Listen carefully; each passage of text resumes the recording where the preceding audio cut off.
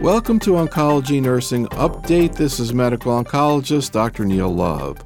For this special issue on non-Hodgkin lymphoma and chronic lymphocytic leukemia, I first met with Miss Amy Goodrich, and to better understand the management of these complex diseases, I asked her to present patients from her practice, and she began with an older woman with follicular lymphoma. This was a 70-year-old lady who was diagnosed with a stage 3A non-bulky follicular lymphoma. She was incidentally noted to have left axillary adenopathy, and this was in late 2007. She was completely asymptomatic, but she did have multiple areas of disease in the chest, abdomen, and pelvis, measuring up to like 3.5 centimeters were her greatest. What was her life like at that point in time? So she is a retired lady. Her daughter had just had twins. We did not know her at this time. She was actually up in the Philadelphia area and, was completely functional and still is. Just a nice lady with a good performance status trying to live her life. Be a grandma. Yeah, and be a grandmother, exactly. And so she did have a little interesting twist in her past medical history in terms of having a T2 and 3M0 adenocarcinoma of the breast treated with mastectomy, 6 cycles of CAF, and radiation.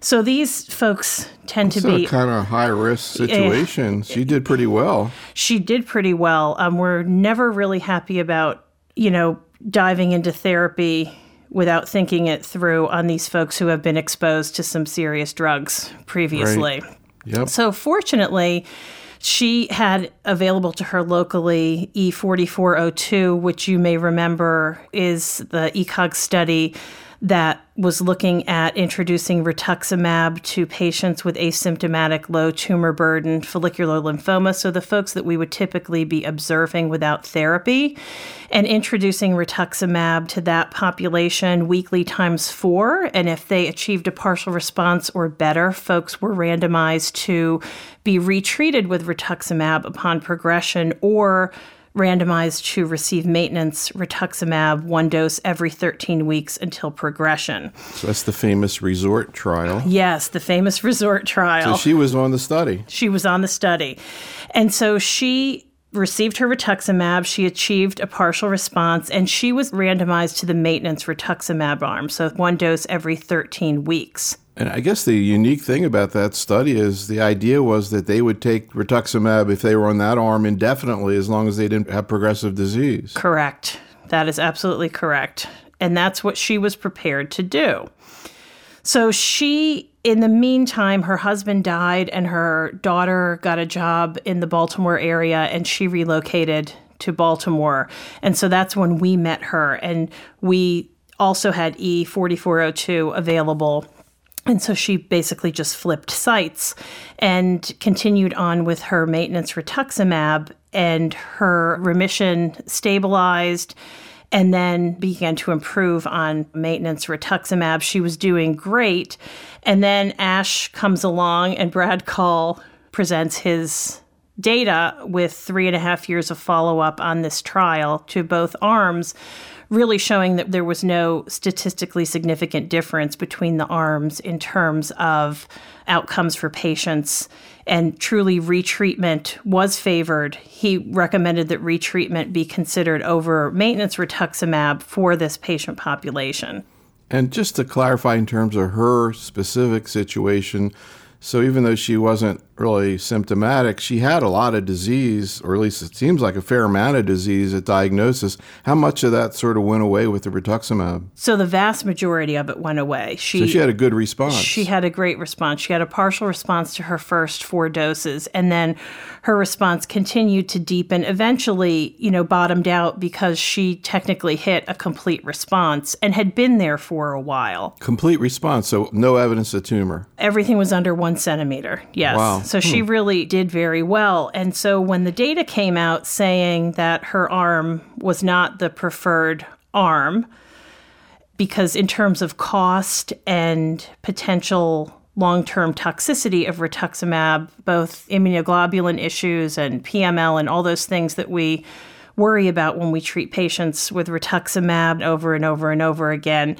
we recommended to her that we not continue the maintenance rituximab because there was no data supporting that. And she had been getting maintenance rituximab for well over 2 years at that point. Any problem with it? None. No problems at all. And so we discussed it with the patient and the results, the pros, the cons, and basically explained to her that we were stopping it because there was no evidence to show us that she would benefit from continuing. And she actually left us to go into the community and found somebody who would give her maintenance rituximab off study. You know, hopefully most patients did not get to that point, but truly in good consciousness, it's hard to recommend to a patient like that they continue to receive maintenance rituximab, not knowing what the long-term outcomes would be, but knowing that there was no superior outcome in terms of disease control response, length of response in the 2 arms. Although, I mean, actually, other than the issues of cost and resource utilization, the trial didn't really show that patients were worse off. I don't think they really had many complications from their rituximab. And They did not. And she, as soon as we started having discussions with her about stopping, we never got to the point where she said, I'm leaving if you don't do this. She just left. But again, she was somebody who had come from another practice and just hopped along to another one. So have you heard from her since then? So the research nurse for the trial actually keeps in touch with her, and she is doing well, and she's getting her maintenance rituximab, and you know, we certainly wish her the best, but she was not at all in favor of stopping the maintenance rituximab.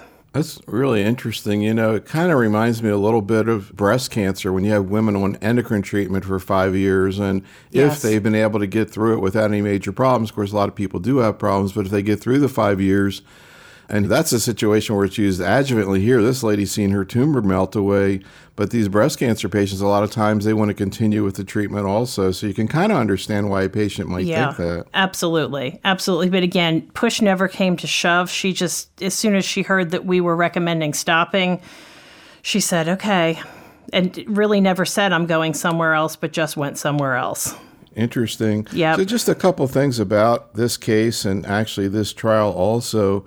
You know, while it's true that, you know, the hope was that by using a rituximab longer, you know, the patients might do better. One of the things that I've heard people say is it was kind of interesting how well all the patients did in general. And that, you know, it kind of seems like, you know, in the past, follicular lymphoma, when it's been low tumor burden and the patient's not symptomatic, there was a lot of thought about just watching and waiting with those patients. And when they presented these data, the patients on the control arm that got the 4 courses of rituximab did pretty well. And I've heard people say, you know, I think more about using treatment now than I used to, particularly in an older patient where maybe getting them through 3, 4, 5 years without chemo, you know, they could die of something else. Correct. What's been the discussions about this trial in your own place? So in our own place, we commonly use rituximab up front on older patients who, like this lady, have a lot of disease, but not one area truly screaming. We may have watched her a little bit longer than she was watched, but in general, we definitely are not waiting as long as we had historically because we have rituximab and can nip things in the bud a little more quickly without giving folks chemotherapy, and especially the older folks. This is a really nice option for them. And what have you seen in terms of toxicity with patients who get rituximab maintenance for a couple of years in terms of, you mentioned immunoglobulins. Do you see many infections? I mean, it's kind of hard to say whether they would have gotten them anyhow, but what have you seen? It's really hard to say whether they would have gotten them anyway. I tend not to see lots of immunoglobulin and infection problems in patients like this one. It's the folks who, down the line and in the maintenance rituximab setting where if they receive a rituximab-containing chemotherapy regimen, then based on the PRIMA data that you should consider continuing maintenance rituximab. I do see lots of problems in those patients. We really have a lot of patients who are on immunoglobulin replacement for chronic infections in the setting of hypogammaglobulinemia. So do you think somehow the chemo is adding to it? I don't know, but certainly I think the further patients get down the line with their treatment options, and again, the PRIMA data is not really old enough that we have patients who Most of these folks got tagged onto that philosophy after they had received several things. Does that make sense? Yeah, yeah. And so that is truly, and I think in everyone's practice, that's the bulk of patients that you're doing that maintenance rituximab on. We have more of those patients who have been pre-treated and then get grandfathered into this philosophy than truly the newly diagnosed folks out of the gate. No, we've talked about the option of rituximab alone, of watch and wait in follicular lymphoma, but certainly a common approach to these patients, particularly in a younger patient, is chemo and rituximab. And there's been a lot of discussion about which chemo. How are you approaching that question in your own center in terms of choosing the partner with rituximab? It's a tough decision to make. Typically, we have been moving more commonly to bendamustine with rituximab. I can't say that we've gotten rid of CHOP completely for follicular lymphoma as initial therapy. We tend to think about CHOP more if the disease is not documented to be transformed, but is acting badly. And by transformed, you mean turning into a more aggressive, diffuse, Correct. large B-cell type tumor? Correct. Because in that instance, CHOP and rituximab are indicated. Bendamustine is not recommended at this point for large cell lymphoma. So whether it's de novo or transformed, bendamustine at this point, we don't have strong enough data to use it. So those folks would get CHOP. But in patients with low-grade follicular lymphomas who we've been watching and they've just been plugging along and are finally meeting criteria to get therapy, we would consider bendamustine the front runner for those folks. For patients we've been watching and either start having symptoms or their LDH starts creeping up or things are really growing a little faster than we would typically see, we always biopsy those folks. But if their histology continues to be low grade, those are the folks that we would think about using CHOP in for initial therapy. If you have a patient with follicular lymphoma who's about to begin CHOP, what would you say to them in terms of patient education to prepare them for that? And what would you say to somebody beginning bendamustine? Well, the teaching it's similar, but it's very different in terms of the myelotoxicity. They are similar, although certainly we all know that CHOP is more myelosuppressive than bendamustine. In terms of patient teaching, those really are the same because bendamustine also will impact blood counts. So those don't change. The true differences are you're not doing echoes for the bendamustine folks and talking to patients about long-term cardiac toxicity. You're not having peripheral neuropathy discussions. You're not talking about prednisone and the mood changes and the glucose spikes for the existing diabetics. So it truly is very different. You're not talking about hair loss. You're not setting the ladies up to go get, their wigs and things like that. It's very different. Aside from blood counts, it is very different. The nausea discussions are different. And like I said, the neuropathy and the cardiac and the glucose issues really go away with bendamustine. Now, we were talking before about the RESORT trial that your patient was on, looking at the issue of extending rituximab monotherapy into a maintenance phase. What about using long-term maintenance rituximab after our chemo? Is that something you do a lot? So that is something that we do commonly based on the PRIMA trial that looked at patients who had received a rituximab-containing regimen and randomized to observation or a single dose of rituximab 375 milligrams per meter squared every 8 weeks. And the maintenance rituximab arm was found to be superior. So we commonly now, for patients who achieve at least a partial response to chemotherapy with rituximab, offer them maintenance rituximab every 8 weeks for 2 years. The majority of patients are more than happy to continue to receive maintenance rituximab. Anything else that you want to say in terms of new developments in follicular lymphoma, regarding management of older patients? There's always the hope in every part of oncology to find treatments that don't include chemotherapy. And one that I've heard about that at least is being studied in trials is the so-called R-squared regimen, the IMiD, immune modulatory agent lenalidomide, combined with rituximab, both biologics. Is that something that you've had any of your patients on or heard any discussion about? So we do use lenalidomide with rituximab in our follicular lymphoma patients, also in some of our CLL patients. We tend to reserve those things for patients who we feel are not going to tolerate chemotherapy well or who haven't tolerated chemotherapy well. Certainly none of these patients are folks that we would typically take to any form of transplant or more aggressive therapy. But that accounts for a very large number of patients with these diseases.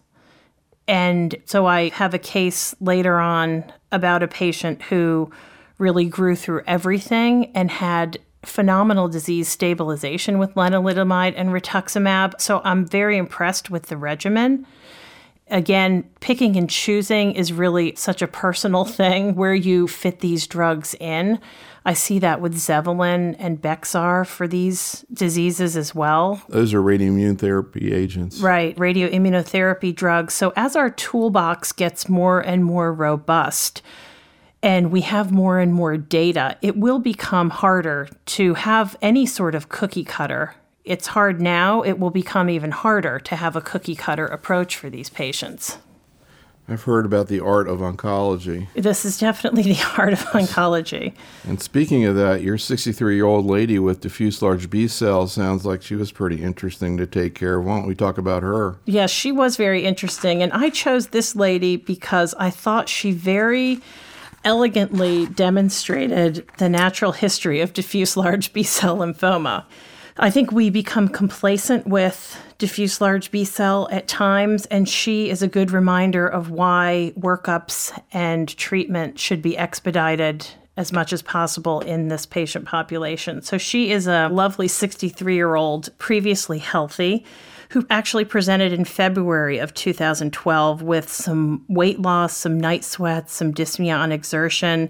She's a PhD student, so of course she was in the midst of a new semester and went to a local walk-in clinic. They really thought she had a viral syndrome. She got some antibiotics and was instructed to follow up with her primary care if things did not improve.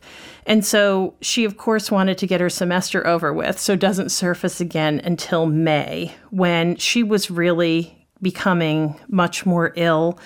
She had palpable adenopathy. She continued to lose weight. She was continuing to have drenching night sweats.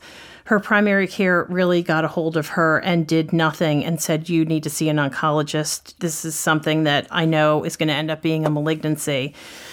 So again, this was done at an outside facility and her blood counts were abnormal. We don't have those.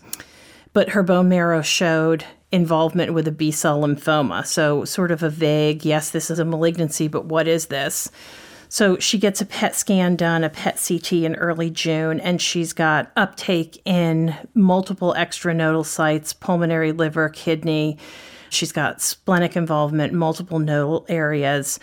She had palpable cervical lymphadenopathy, so her local oncologist sent her to an ENT for a cervical biopsy, and unfortunately, tissue wasn't accessible when she walked in the door. And those of us who deal with lymphoma patients, although we anticipate that somebody with an aggressive picture like this lady has, the nodes are going to just get bigger and bigger. We all know that there are times that they walk in the door and things are grossly different. And that's part of the art of lymphoma for sure.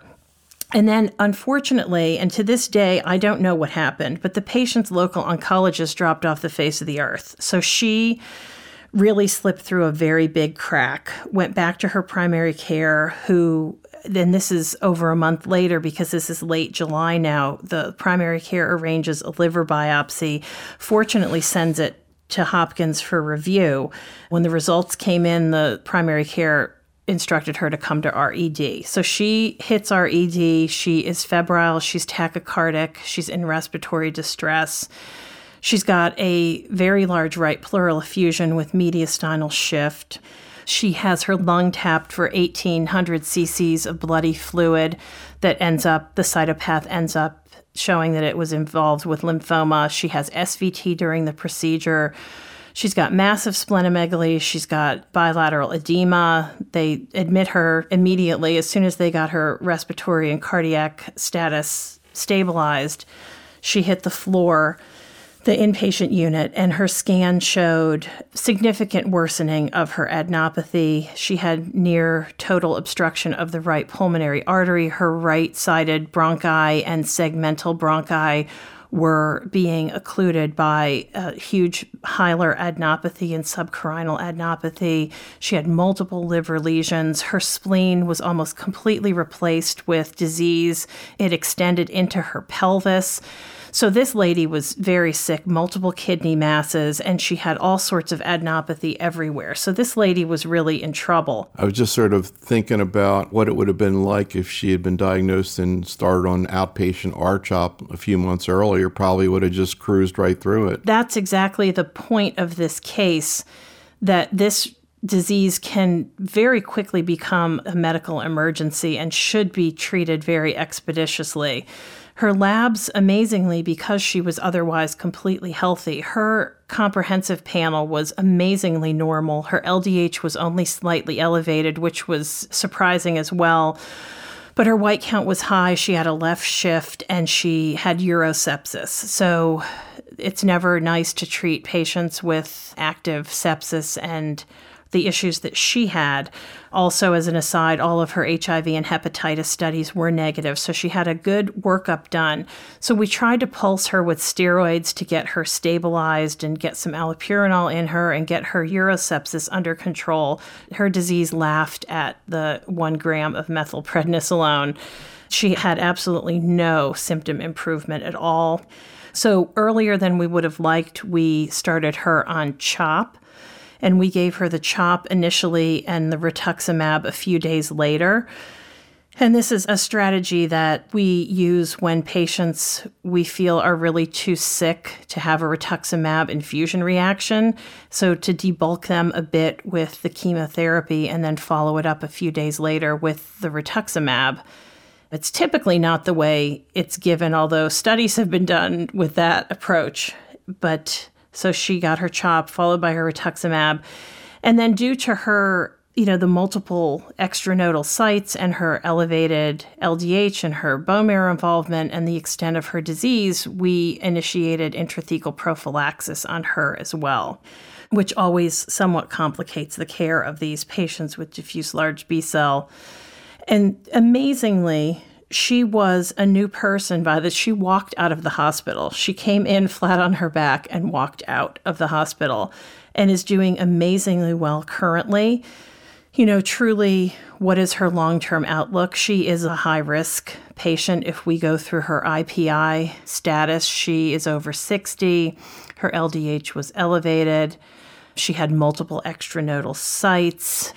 Age, performance status was 3. So age, she gets a point. Performance status, yes, it was 3. LDH was elevated, multiple extranodal sites, and advanced stage disease. So she, on paper, is the highest risk patient that can walk through your door. But we are very happy that she so rapidly improved and is headed in the right direction. So, one thought that comes up with this story is, you hear how much tumor she had, and clinically that it seemed like it was fairly rapidly progressing, and you're about to give a treatment that's going to, I'm not going to say melt it away, but certainly have a quick effect, which is exactly what happened. What were you all thinking about in terms of the potential concern for tumor lysis syndrome, and what is tumor lysis syndrome? So tumor lysis syndrome is a situation where the body is, I explain it to patients, that is overloaded with the byproducts of the dying malignant cells, and it's really a uric acid based issue, and the uric acid can crystallize in the kidneys, and patients can get high potassiums and low calciums and all sorts of very bad things, including neuromuscular collapse and cardiac arrest, and patients can require dialysis to get them through their tumor lysis syndrome. And she was very high risk for tumor lysis syndrome given her very high tumor burden. Our saving grace, I believe, is that she was otherwise so healthy. Had she been somebody who came through the door, and many 63-year-olds will, with some degree of renal dysfunction or on a lot of meds that are very hard on the kidneys, it really could have been a very different situation for her. This is somebody that was treated as an inpatient, but should always be treated as an inpatient, folks that you're really worried about. And so she did remarkably well, thank goodness. What exactly do you do to monitor for tumor lysis syndrome and then treat it if it develops? So the most common outpatient approach to tumor lysis syndrome is to prophylax with allopurinol. So to start allopurinol 24 to 48 hours prior to chemotherapy and continue for at least a week after, and how long people continue after that is very different. But really trying to get the uric acid down prior to starting the chemotherapy. But what you're looking for, you're looking at renal function and you're looking at the uric acid level. The potassium will always be the first electrolyte to start shifting. The potassium will shift within as few as 6 hours. It goes up. It goes up, yep. And then the calcium goes down, phos goes up. And so you're looking at all of those things. Patients can have coagulopathies also with tumor lysis syndrome. So you are looking at their coags as well. So it's a very complicated thing when it happens. And there are two phases of tumor lysis syndrome. There is laboratory tumor lysis syndrome, where you see shifts in some of these numbers, but are able to keep them under control. And then there's clinical tumor lysis syndrome, where patients truly start having renal failure and cardiac issues and neuromuscular issues. And fortunately, we have a much larger arsenal for tumor lysis syndrome, which includes rasburicase and a number of other newer drugs that work a little smarter and a little differently than allopurinol. So our incidence of fatal tumor lysis syndrome is much less common for that to happen now than it did 20 years ago. So I want to get to your next case, but you brought up rasburicase. What is it, and how many times have you used it, and what happens? Is there any problem, side effects or issues? So rasburicase, I personally have used it intermittently on outpatients, not inpatients. I'm an outpatient-based person. It is commonly used as prophylaxis in the inpatient setting. I have used it in the outpatient setting when we're just worried that allopurinol isn't enough. So rasburicase actually makes uric acid more soluble. It makes it water soluble. So it changes the structure of the uric acid. It's actually a much smarter drug than allopurinol, which just does some fancy blocking.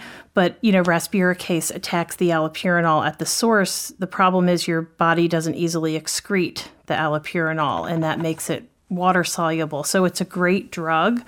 Again, it is commonly used as prophylaxis in the inpatient setting. It's hard to pull that off in the outpatient setting because truly someone who needs to be prophylaxed with rasburicase should be in the inpatient setting to receive their therapy. So hopefully this lady will, continue on and never have another problem. But I'm just kind of curious, maybe you can talk a little bit about the CNS prophylaxis that she's having when she gets it, and what you've observed in other patients, and her for that matter, in terms of side effects or problems. Sure. So if you look at the NCCN guidelines, intrathecal prophylaxis, a lumbar puncture for cytology and consideration of intrathecal prophylaxis is recommended for a certain population of patients with diffuse large B-cell. It's folks with testicular involvement. It's folks with sinus type involvement. They're high risk for CNS involvement, bone marrow involvement. And then if you have folks who have a high LDH and I believe it's 2 or greater extranodal sites, that those folks also be considered. I don't know in the community how often intrathecal prophylaxis is undertaken, but certainly in an academic setting, I would suspect that, and certainly in my setting, if anyone has those criteria, we always do a lumbar puncture and we always prophylax if their CSF is negative for lymphomatous involvement. Our philosophy is, first of all, we can do it. We have the facilities to do it. I think that's probably the biggest impediment in the community. We have the facilities to do it. And you really get one shot to do this right out of the gate for folks. And, hindsight is always 20/20. And even if a small percentage of patients that meet the criteria and don't get prophylaxed end up with CNS relapse, there's not a good way to pick and choose who those people will be. But truly, it does make the therapy a little more difficult for patients. Getting intrathecal chemotherapy is not a pleasant thing.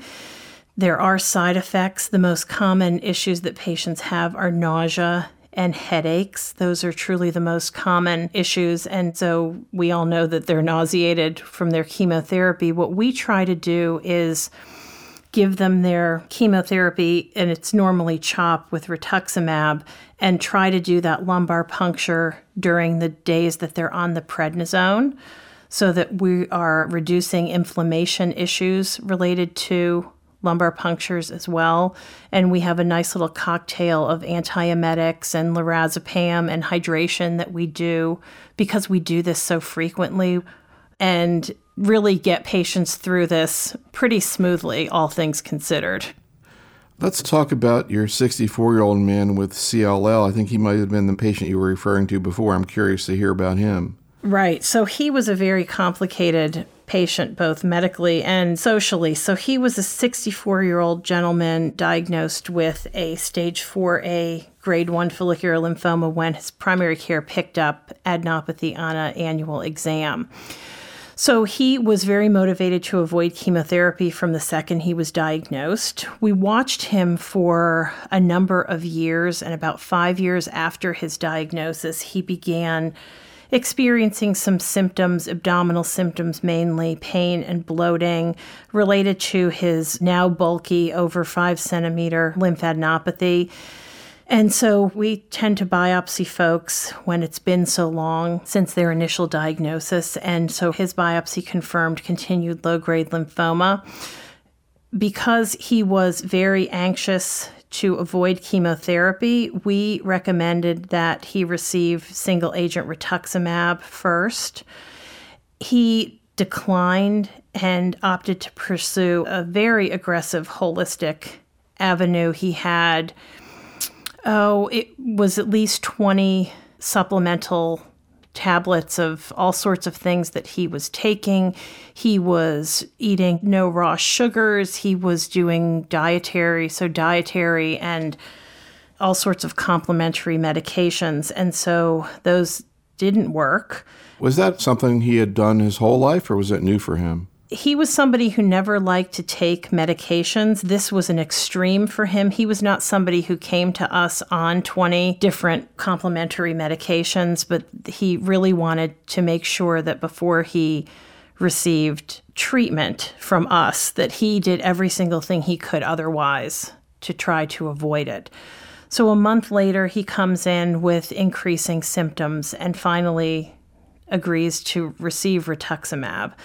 And he received 4 weekly doses and had melting. It was amazing melting of all of his previously noted lymphadenopathy. So for the past 5 years, all these things that had been growing just completely melted away. It was astonishing. And so he insisted that it was his priming with all these holistic medications. And who knows? We know less about those medications than we know. But anyway, he insisted it was this month of prep that he did that contributed to his phenomenal response. Unfortunately, at the end of his therapy, he develops a new rapidly enlarging right neck nodal mass. And the biopsy reveals diffuse large B-cell lymphoma, so he has transformed disease. So truly his true follicular disease melted, and this transformed area did not respond to the single-agent rituximab. So we initiated CHOP and rituximab, and that was his only area of active disease. It was on his neck. It was very visible. A partial response after 3 progression, but further progression by the end of cycle 4. So he's now growing through CHOP and rituximab, which is clearly not a good thing. So we do a biopsy, and it is persistent diffuse large B-cell lymphoma. Could I just ask, how often do you see this transformation from the indolent type of lymphoma like follicular to the aggressive like diffuse large B-cell? It is very common. It occurs in approximately 30% of all patients with low-grade lymphomas. So it is a real portion of patients that will have this phenomenon. And once it happens, you get them on a path of diffuse large B-cell-like therapy, including transplant, to attempt to cure the high-grade portion and leave yourself with the chronic maintenance of the low-grade portion as you had been dealing with prior to the transformation. So kind of it's like going from being a patient like your patient 1 to your patient 2. First, you've got a situation, a very slow-growing kind of situation, try not to make the patient sick, to a situation like with your second patient where, she got into trouble very quickly from the tumor. Correct. That's correct. So again, he's growing through CHOP at the end of his 4th cycle, and it's persistent diffuse large B-cell. And so we started him on ice with rituximab, which is a very common diffuse large B-cell salvage regimen. And we were trying to get him to transplant. So we recommended ice plus rituximab followed by transplant. He really did not want more chemotherapy. He really wanted radiation. He was a very intelligent man, did a lot of research, and just had in his mind that radiation therapy was going to be curative for this diffuse large B-cell transformation. So he received radiation therapy to the right neck, and within a month after radiation, his neck mass was just exploding again.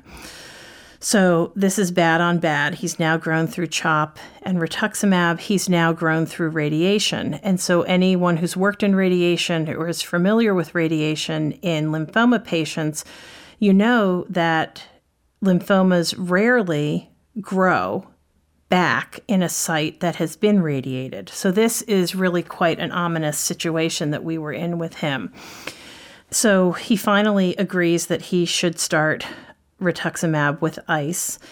And again, he got some initial stabilization, but regrowth, more growth after 3 cycles. So we're in a really bad spot now. So this man, as I said, very well-educated gentleman, traveled all over the East Coast looking for trials, getting opinions. Most centers, most trials, he did not meet criteria for the trials, not necessarily because of his performance status or because of his laboratory findings.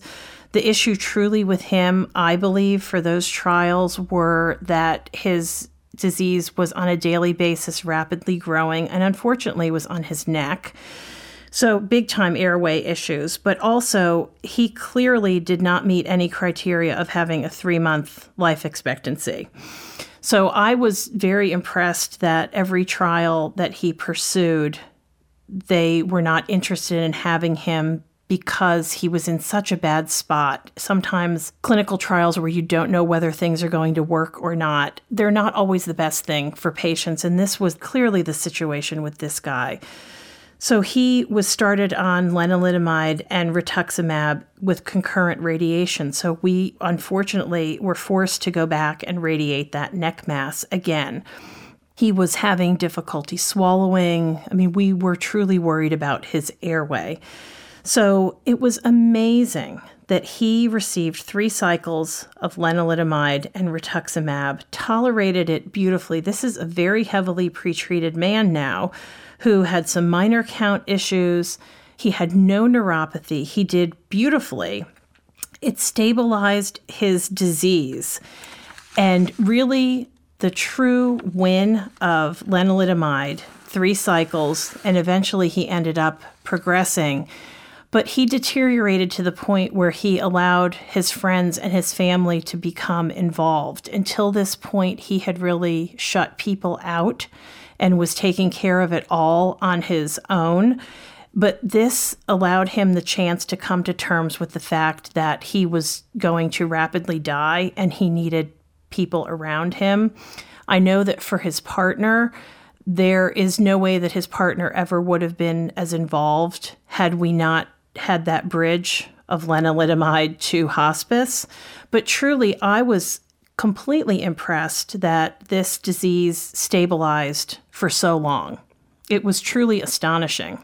And I see here in your write up that he, quote, died of airway obstruction, which does not sound very pleasant. It doesn't sound very pleasant, and it's really rare that we have patients die of airway obstruction, but this was truly just a matter of a transformation in the worst possible place that you could have it.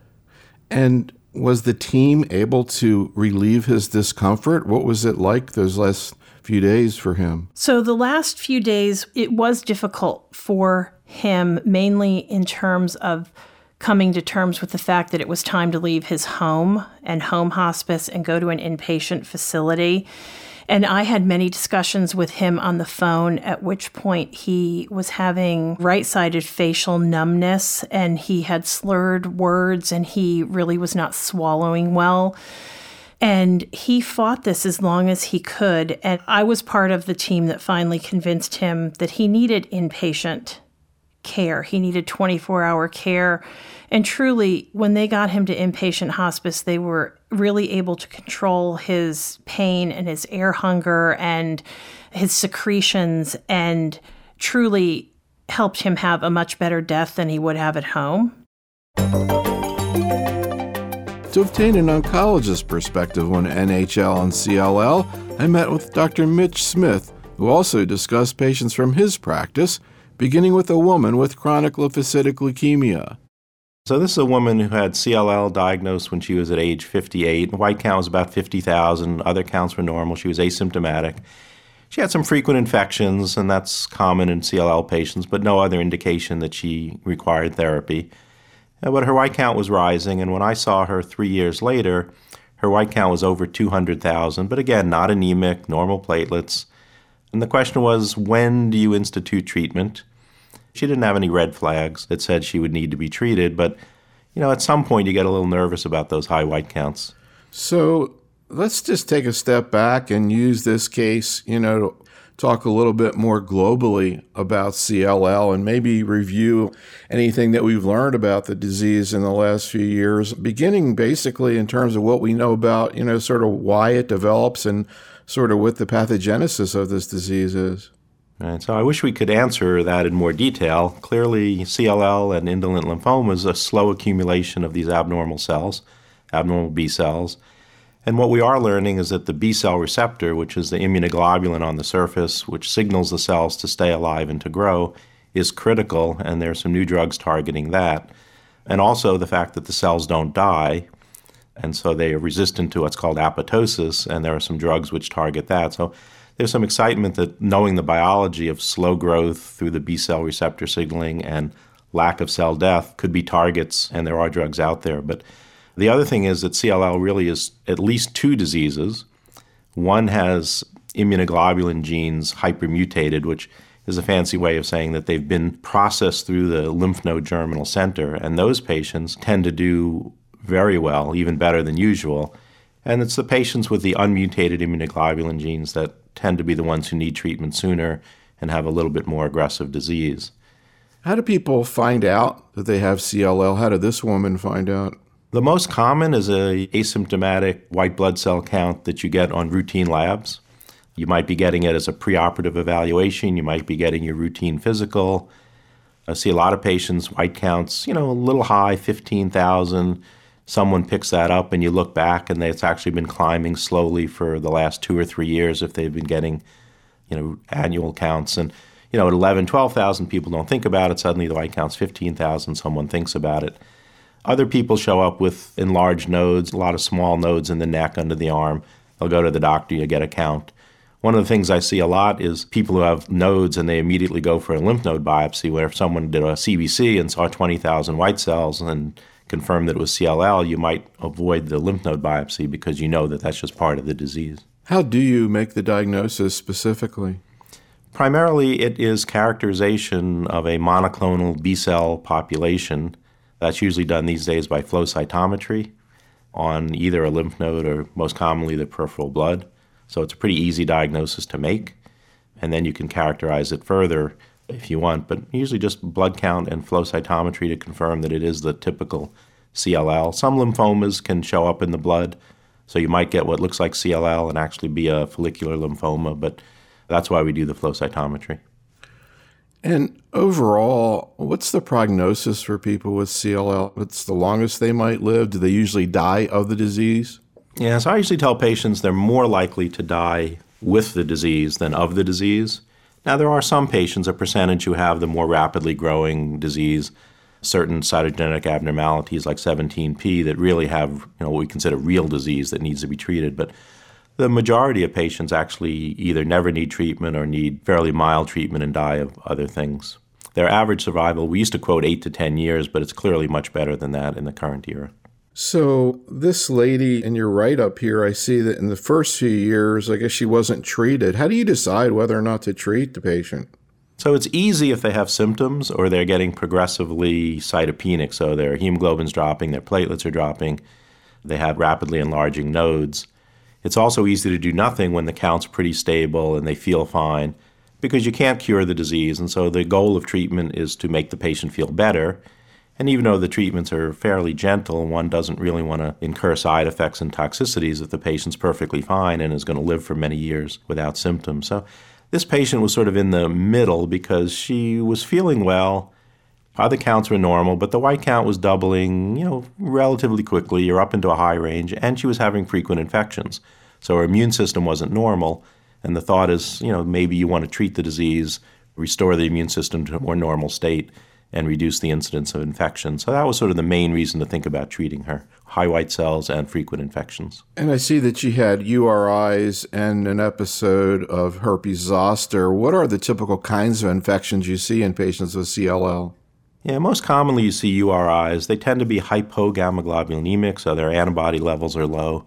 And so I would say most frequently upper respiratory infections, occasionally see UTI and other infections, shingles occasionally, but not the most common. So she was fairly typical. What was this lady's attitude towards the disease and her understanding of it? Well, so she had been cared for by, an excellent oncologist, and she had a pretty good idea of her disease when I saw her, and she came primarily because the count was getting in a range where someone had suggested she needs to be treated. But she had an excellent understanding of the reasons for and against treatment and was not pushing to get treated, but was willing to do so if I thought that it was necessary. What was her lifestyle like? Was she working? She was working and very active person, but fortunately had a job where she could take some time off if she needed to. Now, I see, too, that when you first saw her, she had a palpable spleen. Why does that occur, and what are the implications of it? Yeah, so I basically tell people in general that a spleen is a large lymph node. So just as your lymph nodes enlarge, your spleen enlarges. If you take it out or look at it under the microscope, you find it's basically full of the CLL cells. It doesn't have a lot of significance. Spontaneous rupture almost never occurs. You can rupture with trauma, so if they have a big spleen extending down at the abdomen, I always tell them to be careful if they're in a car accident or something to make sure they get checked out.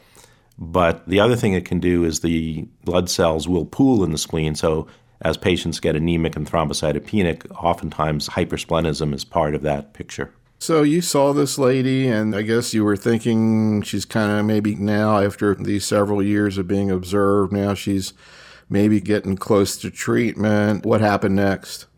Yeah, so we had decided that the way her white count was rising, that she would be getting into symptomatic problems and anemia and thrombocytopenia in the near future. And if you think you're going to need treatment within 3 to 6 months, there's no sense in waiting. You'd like to wait years, as she did.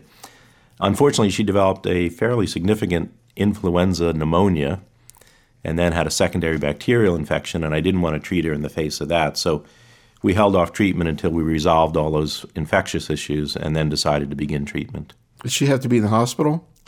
She was hospitalized for a long time with the pneumonia, yes.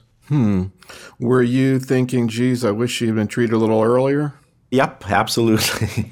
Yep. That's sort of the art, is trying to do it a little bit beforehand, and in retrospect, it would have been nice to treat her before that. Although you could argue I treat her and a month later she gets this, and now I'm thinking I suppressed her immune system and she got it because I got treated. So it's always a bit of an art form, and you really don't know the exact right time to do it.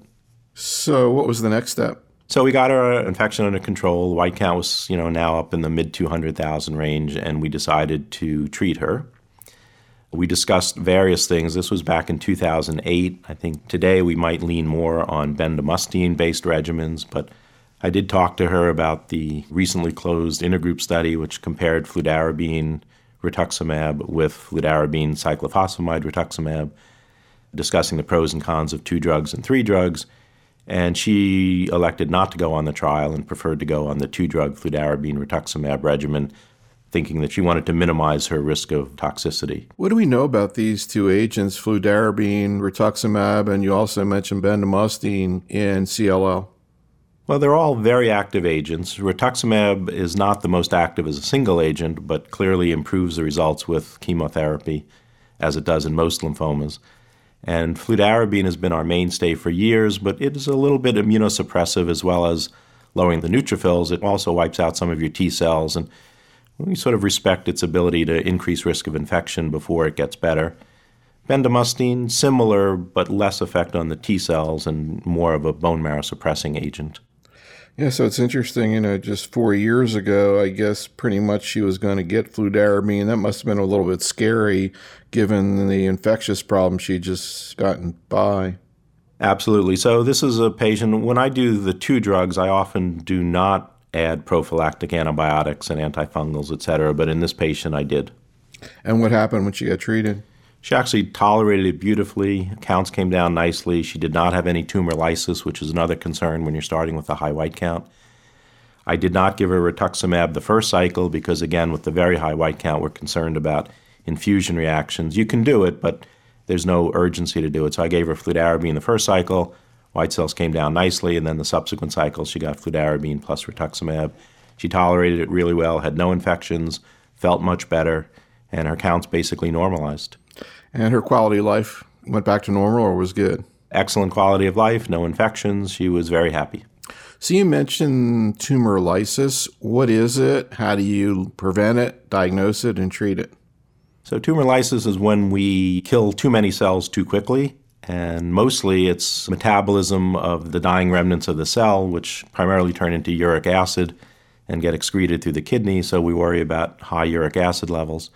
Also, acutely, the potassium and phosphorus can go up as well because they are released from inside the cell. It usually is seen more commonly in rapidly growing lymphomas, such as Burkitt lymphoma, rapid-growing, bulky disease, but it has been seen in slower-growing diseases when there's a high tumor burden, as in this case. So it's primarily monitoring lots of fluids. You can give allopurinol. There's some concern about giving allopurinol with bendamustine, increasing the risk of allergic reactions and rashes. There are other drugs, if the uric acid does go up, rasburicase will rapidly lower it, but that's intravenous and expensive. So the main thing is just to monitor it very closely in the first 1 to 2 weeks of instituting therapy and make sure that those laboratory abnormalities are not affecting kidney function. So she got treated with how many courses? She actually got 6 courses. And then you stopped? And then I stopped. Now, in follicular lymphoma, which I'm going to ask you a little bit about a little bit later, a lot of people would continue rituximab in terms of rituximab maintenance, so to speak.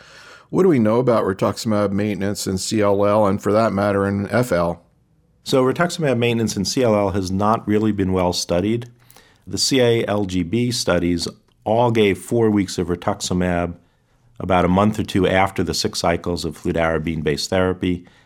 So I often do that to sort of consolidate the remission, but then I don't, in the absence of data, continue rituximab maintenance for 2 years, as we often do in follicular lymphoma. So it may work well, but the sense is rituximab's not as active in CLL as in follicular lymphoma. So in the absence of data, I generally don't do it. It may be useful. There are some ongoing studies looking at it.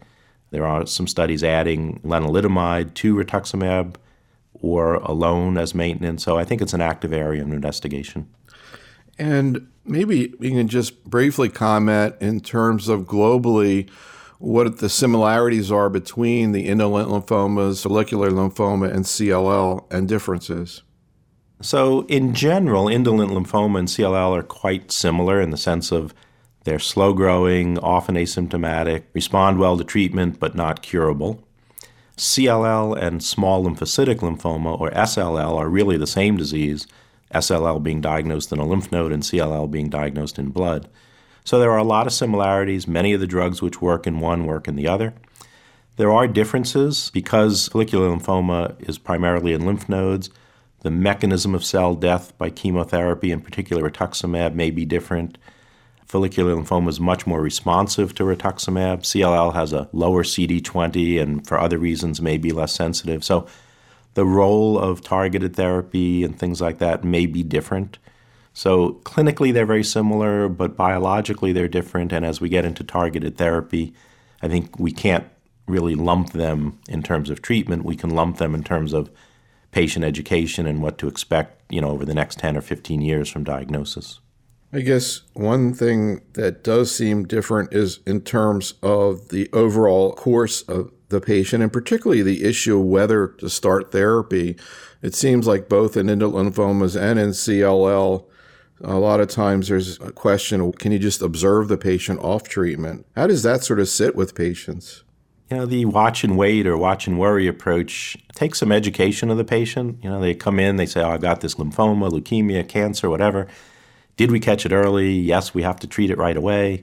So it takes some education. And what I find over time is that as they get comfortable with the idea that they may have had this disease for a while, they're going to have it for a long time, they're really not symptomatic, they do come around to the idea of being comfortable with this approach. So much so that a couple years down the line, when I might think they finally need treatment, they're somewhat resistant because they say, gee, I've done well for 3-4 years. Why now? So it's sort of a switch. But it does take some time to educate the patient that starting early and knocking the white count down or shrinking the lymph nodes is not going to make them feel better necessarily. So the goal is not to make the CAT scan look better or the blood count look better. It's make the patient better. So we would try to institute therapy when it's going to be beneficial for the patient, not just so we can say, gee, the count's down or the lymph nodes are smaller. So now this lady actually gets observed for a little bit, and a couple years later, the white count starts to go back up. What were you thinking at that point, and what was going on at that point with her? So again, we're monitoring every few months, and we see, for 2 years, there's no evidence of abnormal lymphocytes, and then 2 years later, they start to rise. Doesn't mean we have to jump in and treat again, just as we did initially. We can watch. She was watched for about 3 years before her initial treatment. And as the count started to rise, she was watched for another 2 years this time, from the time the count started to rise till the time the white count got up into the 200,000 range. And this time she started to have some fatigue and anemia. She'd not had any frequent infections. But again, given the rate of rise and the number and the fact that in the past she got into more trouble as the count got into this range, we decided that treatment would be reasonable again. Not urgent, but we started to explore what the options were for treatment. So what were you thinking at that point, not just in terms of what you could give her in general that's approved, but also things that are in development and not yet approved, maybe on trials? All right. So, off trial, one would think of bendamustine as a drug she hadn't had. She had 4 years interval from fludarabine, so we could certainly go back to that. But, in this day and age, we really do think about targeted non-chemotherapy type agents. And so we explored those options. And as I mentioned before, there's 2 drugs which are fairly far along in clinical development, which inhibit signaling through the B-cell receptor. One is called ibrutinib, which hits Bruton's tyrosine kinase, which, when that's defective genetically in boys, they don't develop B cells and so don't develop immunoglobulins. And so knocking that out seems to be a reasonable target and turned out to be a very active target in B-cell lymphomas. So that is one that's out there. And then there's an enzyme called PI3 kinase, and there's one form of that, the PI3 kinase delta, which is prevalent in lymphocytes and not in other cells. So there's a drug called CAL-101, which is also active, and that hits the PI3 kinase delta. Both of those agents are pills. They're relatively well tolerated, and in early phase 1, now phase 2 trials have shown quite remarkable activity in a broad range of B-cell lymphomas. So we did talk about those. And then there's another, as I mentioned, way to target promoting cell death, and we found a trial for her in California where her daughter lived that uses a drug called ABT-199, which promotes cell death. And very preliminary data looks very active in CLL. So that's what she's going to go on. She's going to stay with her daughter and get that trial out in California. Now, these other agents, the ibrutinib and CAL-101, I know they're oral and seems like, from what I've heard, not very toxic. Is that the case? And what do we know about this ABT-199? Right. ABT-199 is also oral. We know less about that because it's earlier in clinical development, but the other two, the B-cell receptor signaling pathway inhibitors, do seem quite well tolerated. They are oral, so there are some GI effects, and it does affect some normal blood counts. And so there are some toxicities, and I'm sure we'll see more as we use them more. We'll also see more as we try to combine them with chemotherapy. So they're not totally non-toxic, but for a patient, taking an oral agent as opposed to getting 2 days of bendamustine or 3 to 5 days of fludarabine every 4 weeks for 6 months, it's an attractive option. So another oral agent that actually is available, being used a lot in myeloma, you mentioned before, lenalidomide, the IMiD immune modulatory agent. What do we know about that? And also the so-called R-squared regimen with lenalidomide and rituximab. Yeah, so lenalidomide, if you think about myeloma as a mature B-cell malignancy, it's not surprising that many of the agents that work in myeloma also work in at least low-grade or indolent lymphomas and CLL. So bortezomib, lenalidomide, active drugs in myeloma also have activity in lymphoma. So lenalidomide is very active. It's not approved for use in these diseases, so occasionally it's difficult to get it paid for. There are some copay problems because it's oral and not covered always by insurance, so sometimes that's an issue. But very active and now being used more and more in second and third line rather than fifth and sixth line, and now even a number of studies looking at it as initial therapy. So another drug that we know a lot about, well-tolerated and very active. And then when you combine it with rituximab, the results really seem as if there's a true synergy between the two drugs, and there are biological reasons why that makes sense. So this R-squared was a very active combination being studied, again, as relapsed and frontline, both CLL, low-grade lymphoma, mantle cell lymphoma. And we may talk about this a little later, but maintenance strategies using it as post-chemotherapy regimens are also being investigated. So lenalidomide with or without rituximab is also a reasonable strategy for CLL. Now, you have to be a little careful with lenalidomide in CLL because there is this phenomenon called tumor flare. We saw it first in lymph nodes rising, but you can get into trouble with lenalidomide with things getting worse over the first week or so before they get better. And with CLL, it was quite prominent. So when you start with lenalidomide in CLL, you have to start very low, maybe 2.5 or 5 milligrams at the most before you escalate the dose. So these diseases are much more sensitive than myeloma, so we would not start with, say, 25 milligrams like we would with myeloma. I always love to ask the myeloma investigators how they think lenalidomide works, and I'm going to ask you how you think it works, particularly in terms of lymphoma, and for that matter, how you think rituximab works and why maybe the two of them together are synergistic. Well, I think we have a pretty good idea how rituximab works. There are several mechanisms: direct cell death when it binds to CD20. That's probably the least important, but it does occur. It can activate complement, which is probably more active in the CLL patients where it's floating around in the bloodstream. And it can activate killer cells, so antibody-dependent cytotoxic cells, or ADCC, through natural killer cells, drawing them to the lymphoma or the CLL cells and killing them. It is a monoclonal antibody, and of course, everybody's heard a lot about trastuzumab monoclonal antibody in there in breast cancer. People also bring up this ADCC thing, which is an immune issue, and then you have an IMiD, immune modulator. Does that make sense? Exactly. So the IMiDs do a number of things, but they seem to act by activating ADCC, so that's why I said there is rationale for the synergy. They also, at least in some settings, increase the density of CD20 on the surface of the B cell, and so that might enhance the binding of CD20 antibody and then have more targets for the ADCC. So there's this multifocal mechanism where ADCC may be activated by the IMiD, CD20 is increased, and that combination will increase the killing. So I think it's an exciting combination that has some science behind it. So just to slip back again to indolent lymphomas, one of the strategies you see a lot of there, even up front in some patients, is using rituximab alone, no chemo. Is that ever done in CLL or in a patient like this? Even though rituximab is only approved in CLL in combination with chemotherapy, if you do surveys, many people do use single-agent rituximab for CLL. And it is active, and I've done it myself in patients, especially the slower growing patients who have had the disease for years might need some treatment where you don't lose anything. If they respond, great. If they don't, you really haven't lost a whole lot. I would be a little leery about starting it in someone with a high white count such as this because of the concern of infusion reactions, but I wouldn't rule it out. So even though there's not a lot of data for it, people certainly do it and it has activity and you haven't really burned any bridges, so you could come back with bendamustine rituximab or fludarabine rituximab if rituximab as a single agent was not adequate.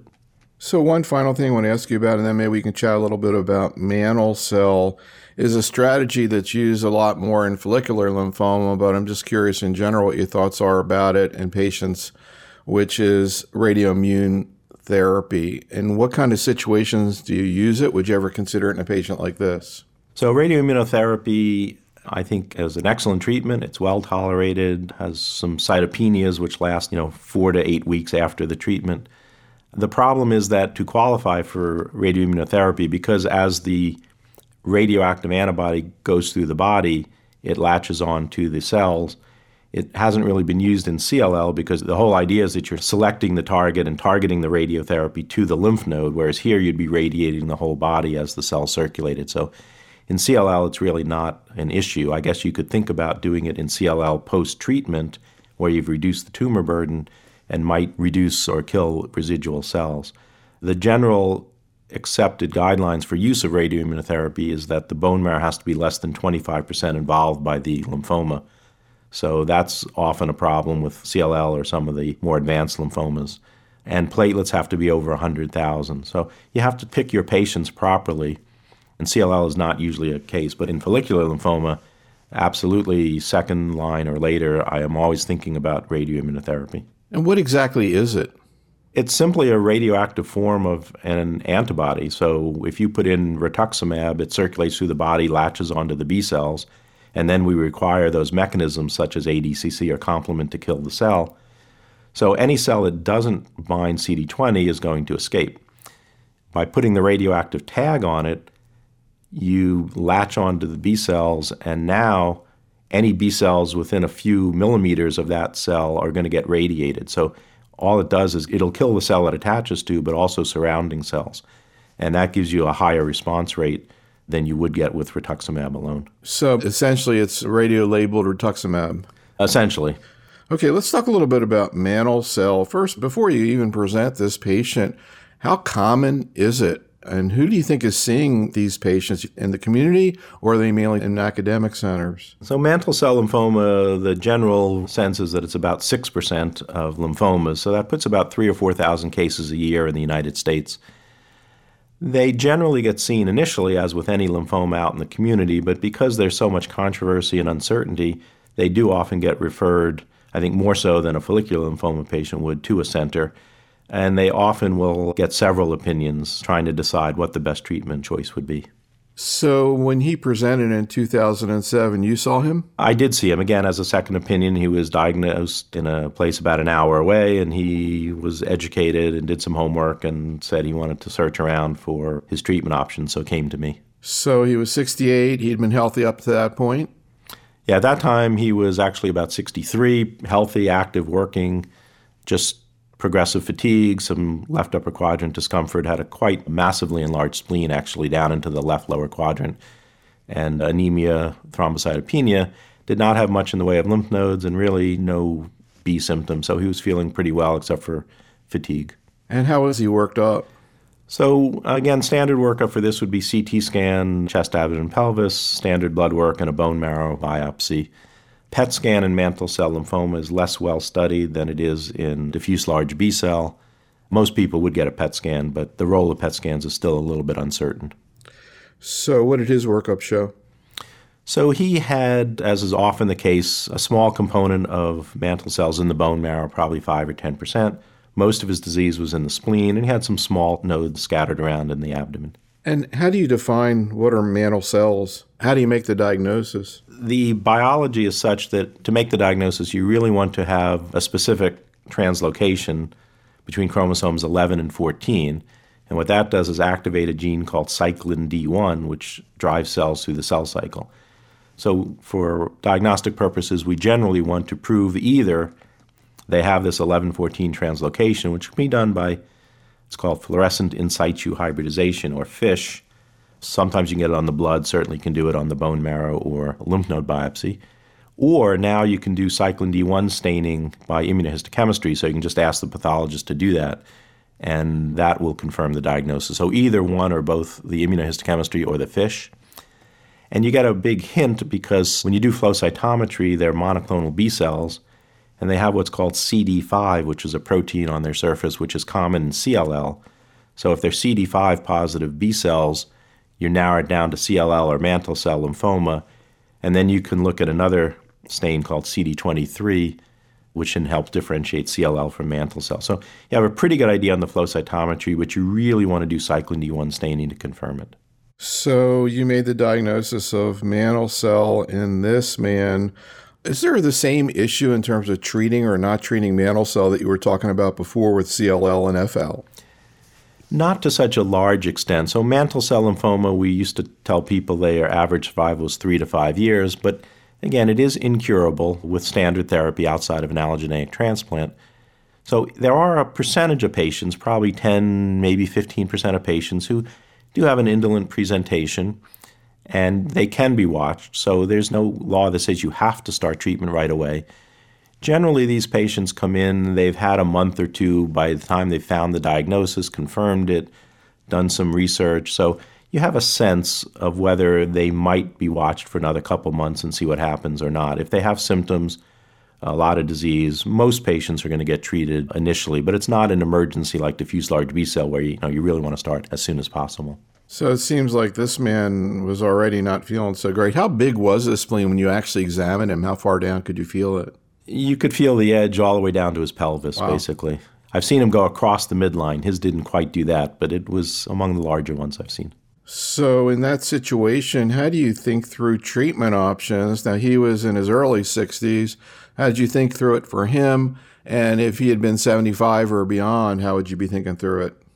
So the general approach is the young, healthy patient, and young is a difficult term, but certainly under 60, most people would think about the hyper-CVAD regimen, very intensive regimen, good results, but again, very toxic and not really one that we generally use over 60, certainly over 65. Certainly you have the 65-year-old marathon runner, you might do that. When you get over 70, you're sort of going into the more less intensive regimens, and one would think often about a bendamustine-based regimen at that point. And this middle ground is sort of the difficult one. So you could think, gee, is he a candidate for hyper-CVAD? No, maybe he's a candidate for less gentle. Or the other regimen, which appears active, would be R-CHOP followed by high-dose chemotherapy with autologous stem cell support. So you have a range of intensity, level of risk, and you sort of have to balance that with the age and comorbidities of the patient. So this 60 to 65 range, 60 to 70 range, is a difficult one, and there are many options, and that's why patients are often looking around to decide what's best for them. So what actually happened to him? So we discussed all of those things. He was certainly fit enough that hyper-CVAD was reasonable. Fortunately, we did have a trial open at that time which used only the first part of hyper-CVAD, so-called Part A, or it's been called modified hyper-CVAD, but basically the intensified R-CHOP part of hyper-CVAD without the high-dose methotrexate, high-dose Ara-C. And then to that was added bortezomib, and then it was to be followed by rituximab maintenance on trial. And he liked the idea of a research study. He liked the idea of being a little more intensive than R-CHOP, but less intensive than the full hyper-CVAD, so he elected to go on that trial. And what happened? He did really well. He tolerated it well. His spleen shrunk quite dramatically, not quite to normal after 6 cycles, but even though it was still somewhat enlarged, PET uptake was not there. So his bone marrow cleared, he was PET negative, and he was in a complete remission after 6 cycles of this treatment. At that point, per protocol, he would have been given rituximab maintenance, but for business reasons where it might have interfered with getting back to work, he elected not to go on the rituximab maintenance. Really amazing that his spleen shrunk like that. How long did it take? And what was it like as you examined him? It basically shrunk probably a few inches per cycle. One cycle you'd have it, it's now from the pelvis to below the umbilicus, and then it would be above and finally up to the ribs. And then on the scans, you could see that similar shrinkage. And I guess he could be aware of it himself. Absolutely. He could feel the less heaviness and discomfort, increased appetite, all those things as it was going on. Now, you mentioned rituximab maintenance, and we also referred to that in terms of follicular lymphoma. What do we know about rituximab maintenance with mantle cell? So the rituximab story in mantle cell is somewhat interesting in that rituximab chemotherapy was not that much better at all than chemotherapy alone. So it wasn't the magic drug it was in follicular lymphoma. So a lot of us thought that rituximab maintenance similarly would not be that active, and it was an active area of research, but clearly it was not a standard treatment. This ECOG study, we're awaiting the long-term results, but in the meantime, there was a European study looking at rituximab maintenance versus interferon maintenance that was presented, and rituximab maintenance in R-CHOP responders significantly prolonged remission duration. So now people are beginning to think that rituximab maintenance may well be added to standard of care in mantle cell lymphoma. What do we know about complications from rituximab maintenance? Largely, rituximab maintenance is well tolerated. The concern is as you continue on it, you do start to see, as you keep the B cells suppressed, decrease in gamma globulins, decrease in your antibodies, and so increased risk of infections. And again, just like we talked about in CLL, these tend to be upper respiratory infections, sinusitis, things like that. So that's the main effect. There are some rare cases of cytopenias which aren't really fully understood, but the main concern is risk of infection going up as you stay on the maintenance. So he did well for a period of time, and what happened then? Then he came and he said, I'm starting to feel that same discomfort in the left side, and yes, his spleen was larger, his counts were starting to go down, anemia and thrombocytopenia, and he again required therapy. So what was he treated with and what happened?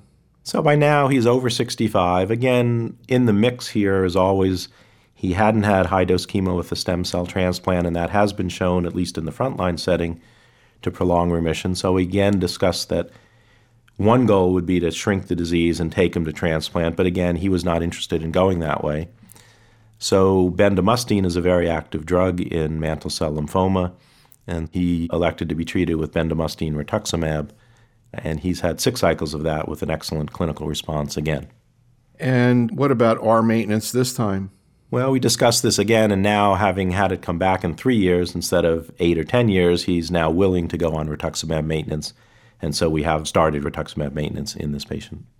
Now, looking forward in this man, you said you felt mantle cells not curable. What are some of the new agents you were talking about, new agents in CLL, new agents and new research approaches in mantle cell? And one I'll ask you about is really not new, but he actually got it, which is bortezomib. Okay, so bortezomib is approved in this country for relapsed mantle cell lymphoma, and it is an active drug, a large study showing that. And certainly, since it's already 4 years since he had it, and he didn't have a lot of it, that would be a drug that one would think about going back to at some point in the future. All of the drugs that we discussed in CLL also are active in mantle cell, so the same B-cell receptor signaling and pro-apoptotic agents are being studied. The mTOR inhibitors, mammalian target of rapamycin, but it's a pathway that's further down from the B-cell receptor. Those drugs such as everolimus and temsirolimus, and they're approved for some other indications, but they also have activity. And so there are a number of biologically targeted agents in mantle cell lymphoma that are either on the market for other diseases or being intensively studied in mantle cell lymphoma and likely will be approved in the near future, we would hope. There's some interesting biology. I mentioned cyclin D1, so that would be required for the diagnosis of mantle cell lymphoma, so it seems like a logical target. And there are some inhibitors of cyclin pathways, one of which we participated in a phase 1 study of an oral agent that inhibits cyclin-dependent kinase, or CDK, and had some activity and might be combined with the drug, say, bortezomib. So I think targeting specific mantle cell lymphoma pathways might be even more effective and less toxic than targeting all B cells, but that remains to be seen. So let's finish out talking about one of the more common lymphomas, diffuse large B cell, and maybe you can just briefly present your 60-year-old man. So this was a gentleman who presented with a mass growing in the left side of his neck. He was aware of it when he was shaving, grew over about a month's time, so not consistent with sort of an indolent picture where you might be aware of that for 6 to 12 months. He had a biopsy. It showed diffuse large B-cell lymphoma. This was back about 3 years ago. And routine CT staging showed disease in the neck and the mediastinum, but on the PET scan, he did have disease below the diaphragm. His bone marrow was free of lymphoma. The proliferative index, or Ki-67, was 60%, which is pretty standard for diffuse large B-cell. We get nervous if it's up 90% or greater that it might be a more aggressive type of lymphoma. But that 60% is a number of cells turning over or dividing. Correct. So that's pretty active disease. Right. So in a low grade, you might get, 10, 20%. In mantle cell, the average is about 20 to 30%. And diffuse large B-cell, 60 to 80% would be a reasonable range. Again, we don't make treatment decisions based on that yet, but in mantle cell, for instance, Ki-67 really is highly predictive of disease course. In diffuse large B-cell, we just look for the very high proliferative ones where we start to think, gee, maybe this is one of those what we call MYC or MYC positive or Burkitt's-like lymphoma. So you saw him at diagnosis? I did not, actually. I saw him when he relapsed. What happened? How was he treated, and what happened? So it was interesting. I guess about 3 years ago, there was a big push to give R-CHOP every 14 days instead of every 21 days. So he got R-CHOP on a 14-day schedule. I guess that's the dose-dense approach? Right. So the idea is you get the same dose every 2 weeks. You've increased the dose density by 33%. And you can do that if you use growth factors and infectious prophylaxis and things like that. And so the sense was it's got to be better because more is always better. There are 2 randomized trials now which show that it's not worse, but it's not really better. And it is a little more toxic, a little more complicated to give. So most of us have gone back to the R-CHOP 21 in this country. Now, in Europe, they still believe R-CHOP 14 is better. And nurses in this country will know that dose-dense adjuvant chemotherapy for breast cancer very commonly utilized, again, every 14 days. So he got this dose-dense R-CHOP, and then what happened?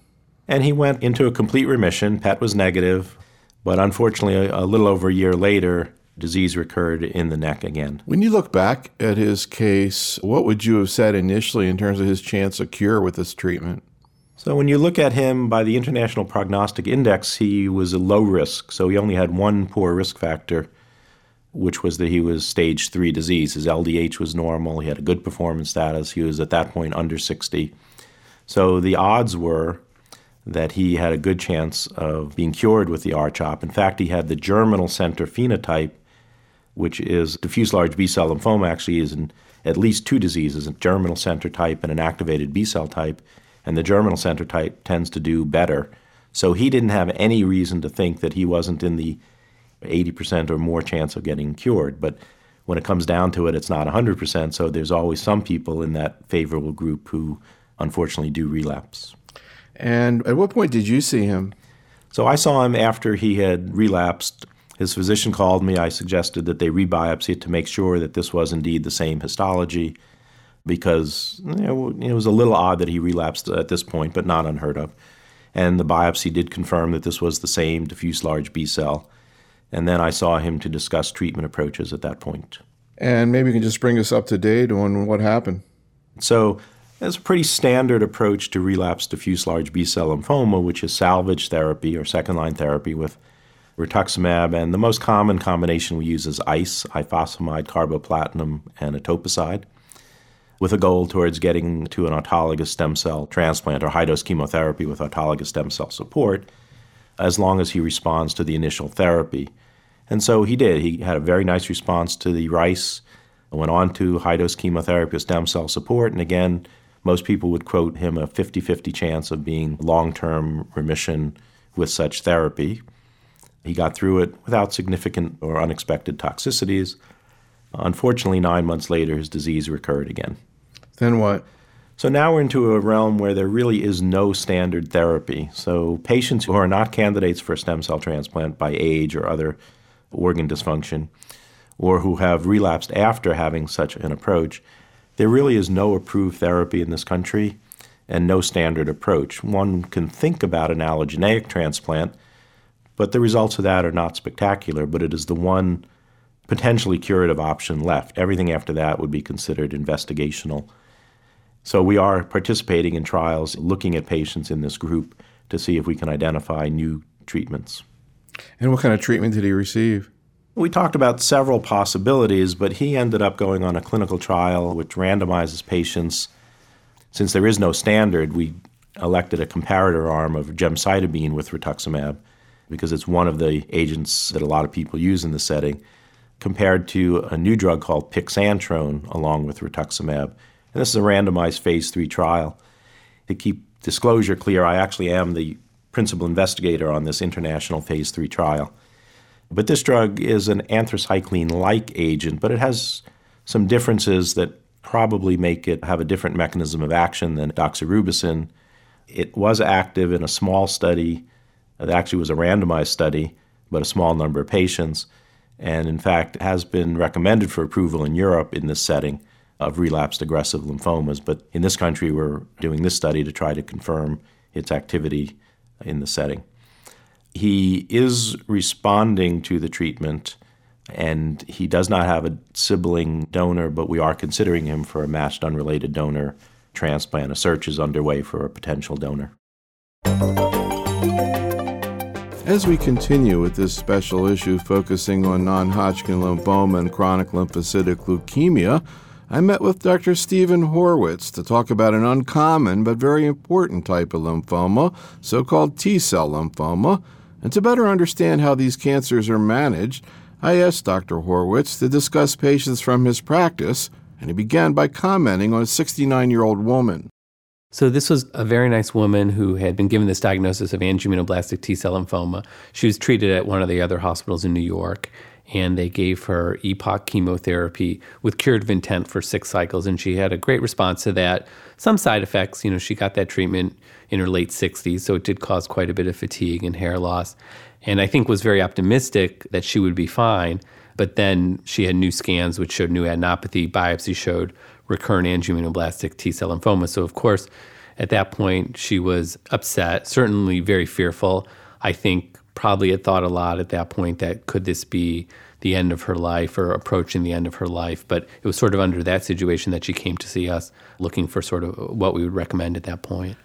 Maybe taking a step back, I'm curious what you would say to a patient like this. And I don't know, this lady's particular interest in information, but how would you explain to a patient basically what angioimmunoblastic T-cell lymphoma is and generally what T-cell lymphoma is? Mm-hmm. Sure. She was pretty high level, and she and her husband both had a lot of questions and read a lot. But in general, the kinds of things I would explain is that lymphomas are cancers of a kind of white blood cell called a lymphocyte. And there are over 60 different kinds of lymphoma.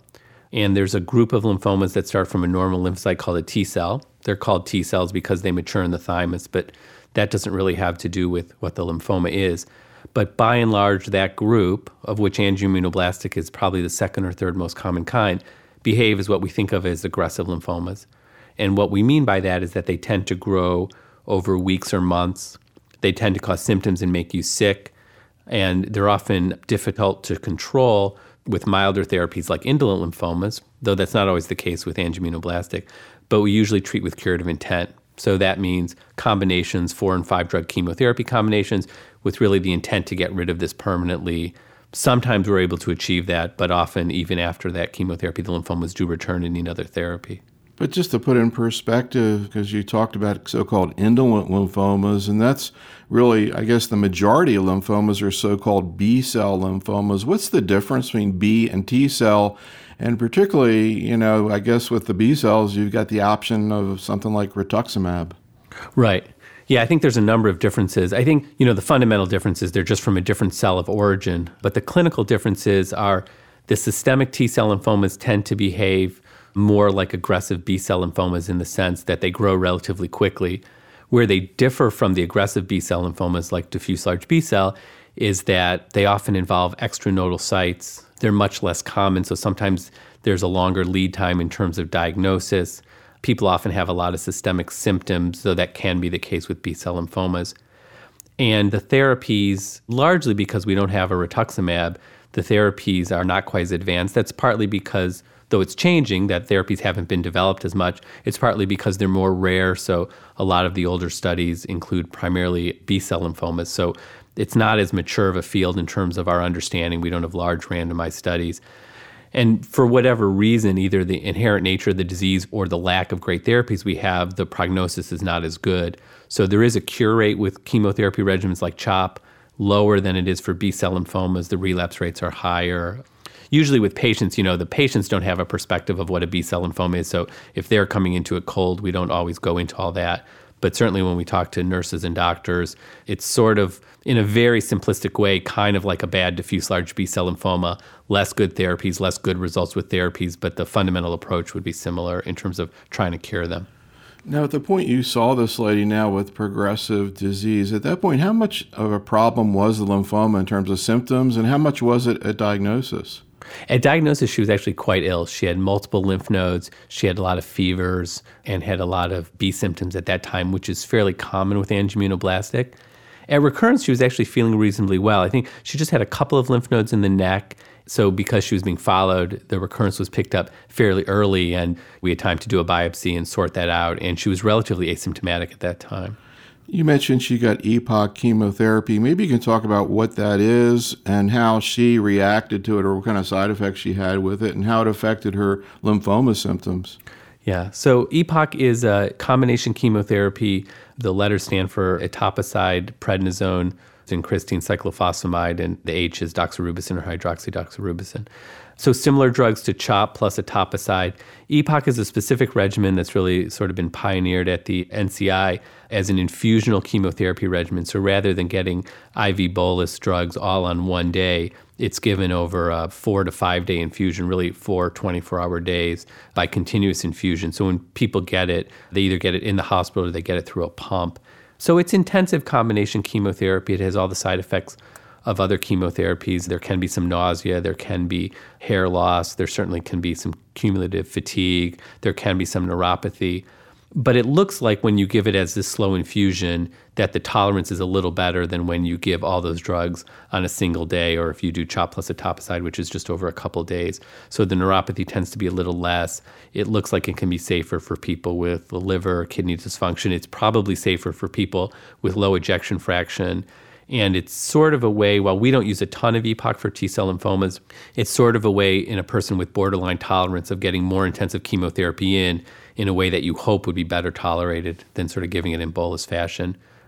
How did she actually do with the treatment, and how did it affect her tumor-related symptoms? She had a great response really quickly. Not surprising, with angioimmunoblastic, people usually have initial response, and even just with prednisone alone, the symptoms often go away quickly. The issue with that disease is much more durability of remission than getting people into remission.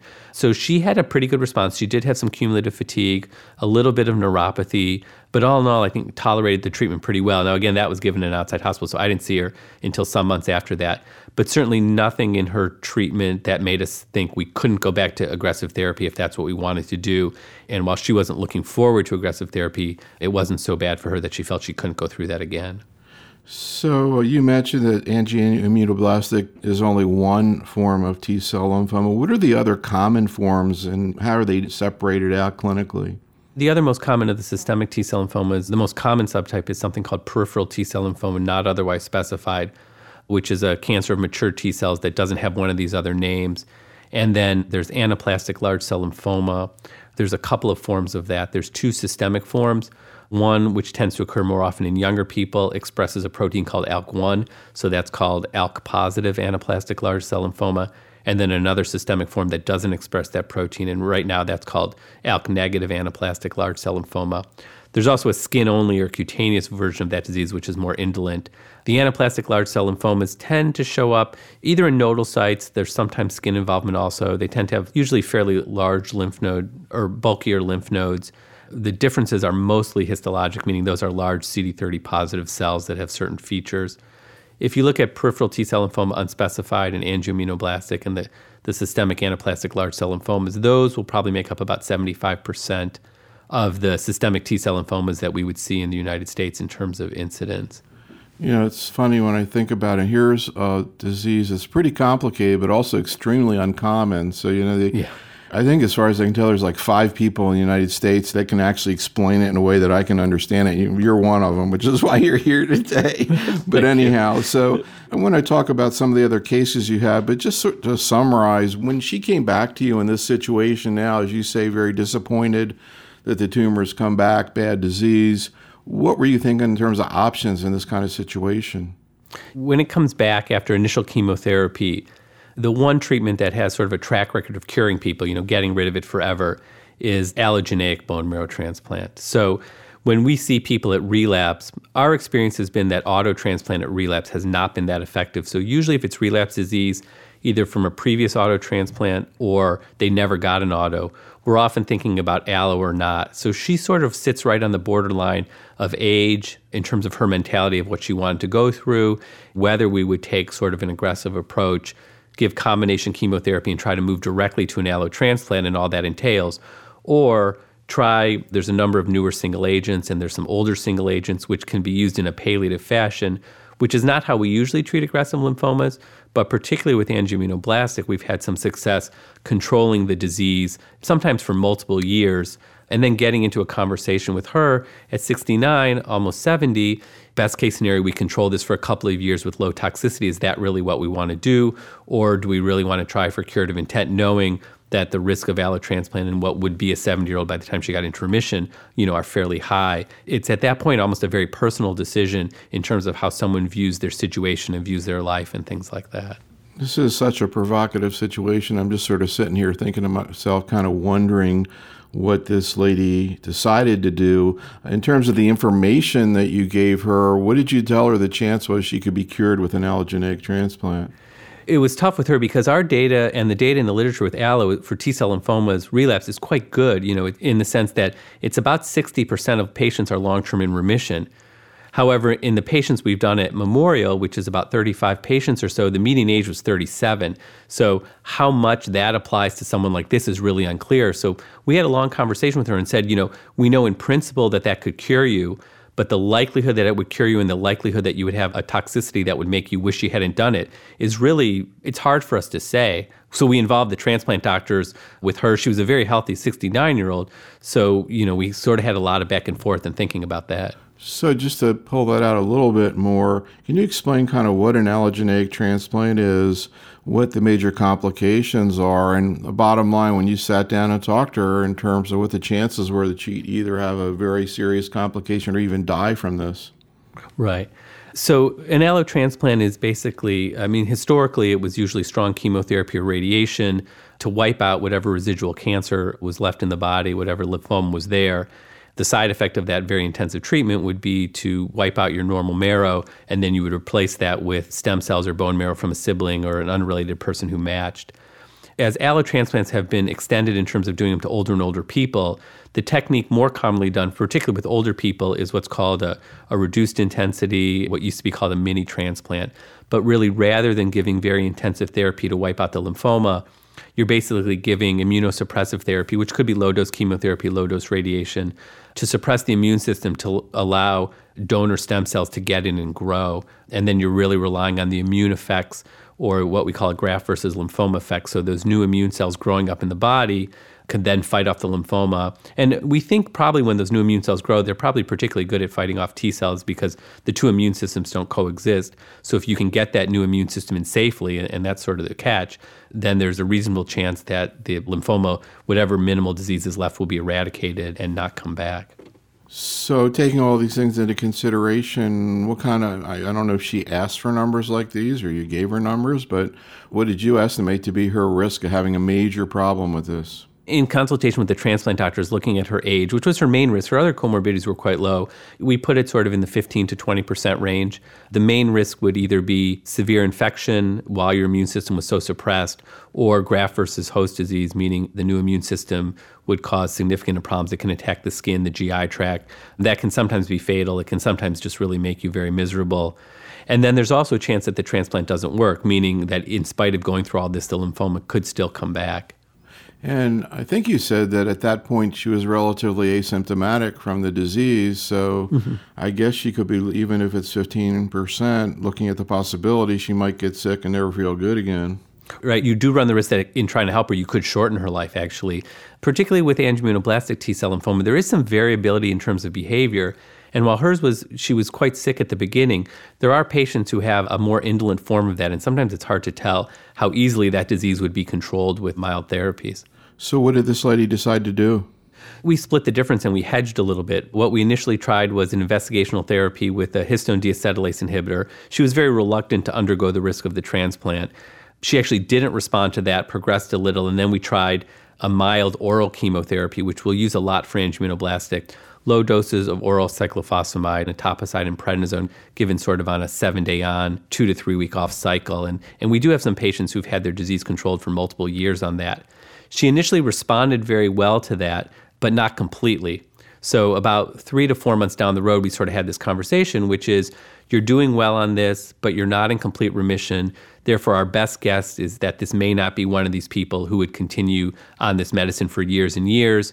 You're approaching 70, and it's sort of at that point, we decided to go ahead with the allo transplant. And you try not to put the decision too much on the patient, but this was largely her decision and went forward, and actually she's been doing okay with that. How long has it been since the transplant? She's now, it was probably coming up on a year. I think it was November last year that she had the allo, and she's been okay. Had a little bit of graft versus host disease, but nothing too severe. And what is the status of the tumor? Tumor's in remission. When we follow them with PET scans, you'll occasionally get some small PET avid adenopathy, but in her, that's not been lymphoma. So she's doing okay. Our curves post-allo look like for the T-cell lymphomas that if you're in remission at a year, I think we've just had one patient who had a late relapse. Almost everybody else, things either happen or don't within the first year with the disease coming back. So let's talk about new things in T-cell lymphoma and particularly new agents. And you referred to the fact that there are a couple of them that are out there. And you mentioned an HDAC inhibitor that you already gave to her, but maybe you can talk a little about romidepsin, about pralatrexate, and also about brentuximab vedotin. Sure. You know, the two approved agents right now for T-cell lymphomas broadly are romidepsin, which is a histone deacetylase inhibitor, and pralatrexate. Pralatrexate was actually first approved. That's an antifolate. They're both given IV. And what's happened with relapsed T-cell lymphomas is that in the past we would just borrow treatments from B-cell lymphomas, and now more and more we're trying to focus studies looking at agents specifically active in these diseases. As we've identified some of those agents, it's also a little bit like where this woman was. It's shifted the paradigm a little bit, meaning in the past I think we would give combination chemotherapy, try to move everyone closer to transplant. As we've been studying people with single-agent treatments, we see that there's a group of people who sort of can have their remissions kind of maintained on single-agent, and you're often doing more of a maintenance or palliative approach. But occasionally, that you can really stretch that out over some years. So it's added another way of thinking about treating these diseases. Pralatrexate, it's given as an IV push. It's an antifolate. The main side effect that we've seen with pralatrexate in the early studies and even in clinical use has been mucositis, or specifically mouth sores. They don't seem to get mucositis throughout the GI tract, but really just in the mouth. And that's really been the hardest thing for people to stay on drug long term. If patients don't get mucositis, there's a very little bit of nausea, not very much. There is some fatigue. There's a little bit of thrombocytopenia, but really the main side effect that we've seen has been mucositis if people get it bad. And then if they have that, we do a lot of mouth care. Probably the most effective thing we have right now is skipping a dose. Pralatrexate is usually given weekly for 3 out of 4 or 6 out of 7 weeks. So usually if you skip a dose, things will heal and you can dose reduce a little.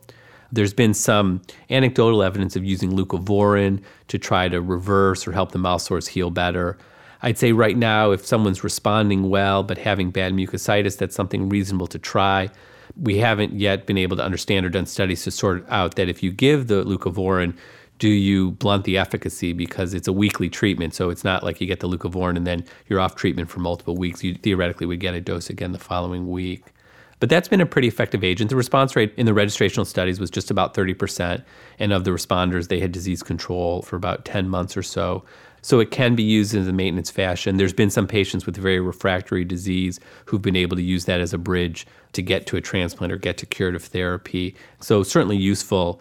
We've been looking at ways of trying to combine that or try to move it earlier in therapy. So far, that's still sort of a research question. When we tried to combine it with gemcitabine, which preclinically looked quite synergistic for activity, we hit really high levels of hematologic toxicity. So that's not something that we've been doing in the clinic, but we're looking at other ways to incorporate it. Romidepsin, a very similar story, sort of anecdotal evidence in T-cell lymphoma. This is an IV histone deacetylase inhibitor. based on some anecdotal evidence. There were larger studies done in both cutaneous and systemic T-cell lymphomas. And in both of those diseases, there's 25 to 35% response rate.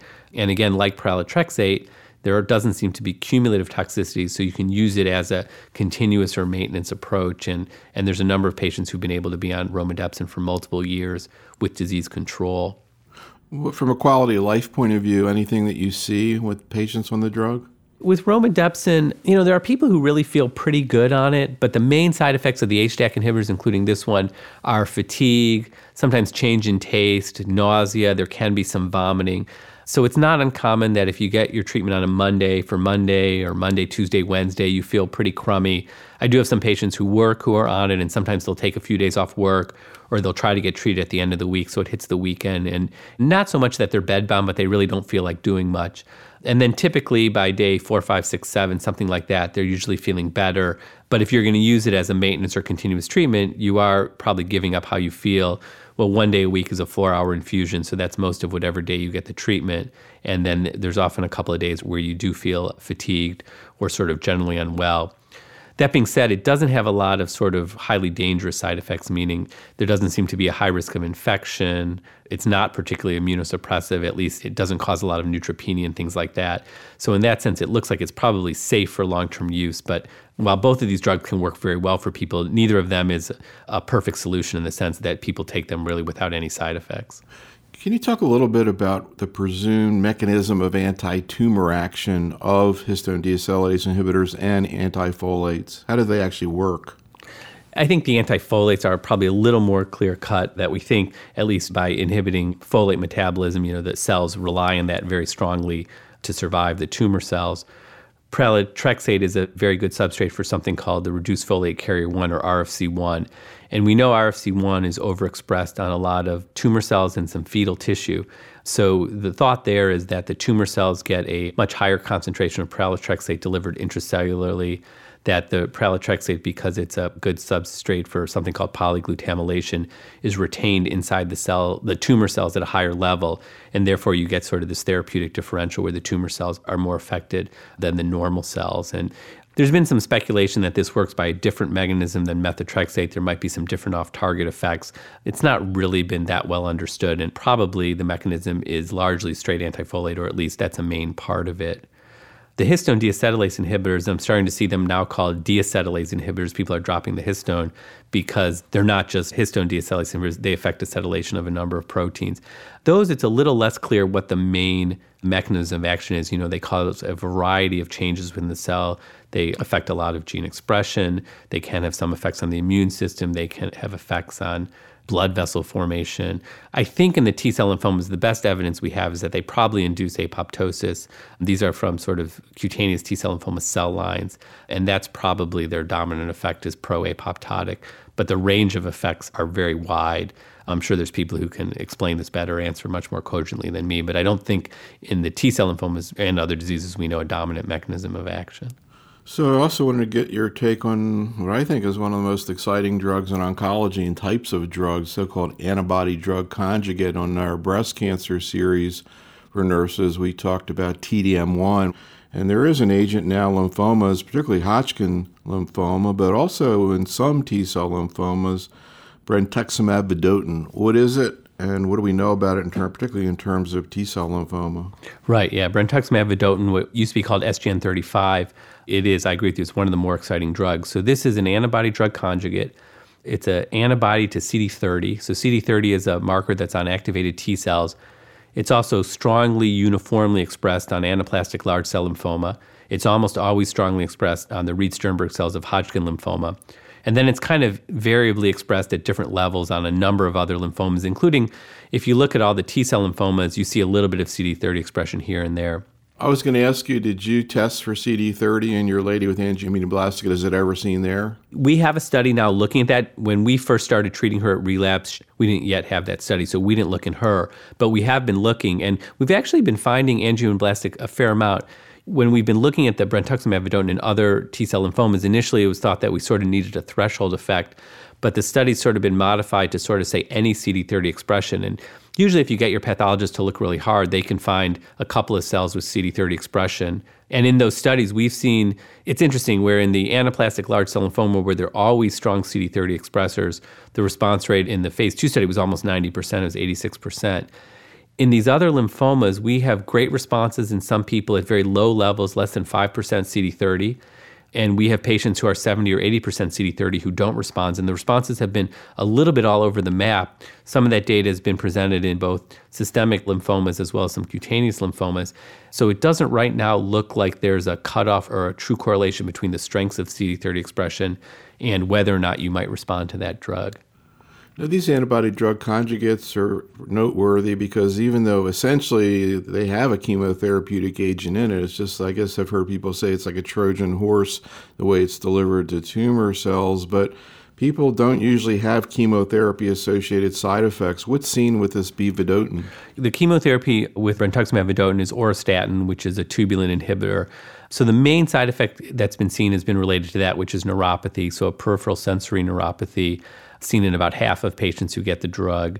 And that's probably a side effect of that, probably some free drug coming out, either getting outside the cell or being released when the drug is given IV. There is a little bit of neutropenia. The rates are low, but there are patients who clearly get neutropenic. There's a little bit of hair loss. So there are some mild effects of chemotherapy. Most patients don't have those, so we think the targeting is probably pretty good, but you do see a little bit of that. Interesting, as we've been studying and looking at different situations where the neuropathy was a common but not a huge complaint in the patients with anaplastic large cell lymphoma and Hodgkin lymphoma who received brentuximab vedotin in the early studies, as we've been giving it to other patients who are less pretreated or patients maybe with better immune systems in some of the cutaneous lymphoma patients, we're seeing some more problems with neuropathy. Either those patients haven't experienced as much chemotherapy, so they're noticing it more acutely, or there may be something about if patients get it with a more intact or functional immune system that you do see a little more of that side effect. We've seen a little more rash and things like that. Though overall, compared to combination chemotherapy, the tolerance is quite good. So I want to flip over to the other side of T-cell lymphoma in terms of cutaneous T-cell lymphoma. And you have this 81-year-old man with mycosis fungoides. But before we get to his case, any other new agents? These three kind of stick out. You have the two approved agents. You have a real exciting agent that has a lot of activity. Anything else kind of in that category in T-cell lymphoma that you see coming down the line? Maybe not immediately. I mean, the brentuximab is approved for anaplastic large cell lymphoma and Hodgkin's, so we'll probably get more data on that soon. So since that's an approved agent, as we get more data in other lymphomas, that might become more widely available. Belinostat, which is another histone deacetylase inhibitor, has finished a phase 2 study, so we're sort of waiting on the data for that to see whether that might be the fourth agent approved. There was some interesting data from one phase 2 study on bendamustine. It was a study out of Belgium and France where, bendamustine, most oncologists are pretty comfortable with.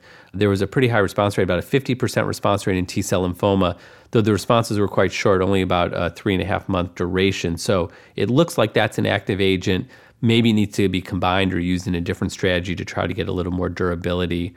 Other than that, there's a couple of other things that are a little earlier in development, something called KW0761, which is an antibody against CCR4, which is expressed on a lot of T-cell lymphomas. That's being looked at in HTLV1-associated lymphomas, as well as mycosis fungoides, and some studies are starting in other peripheral T-cell lymphomas. That drug's approved in Japan for HTLV1-associated lymphomas. So as we get more experience with that in the U.S., I think we'll see whether that becomes more useful. And then other things like PI3 kinase inhibitors, the BTK inhibitor used for B-cell lymphomas may have a rationale in some T-cell lymphomas.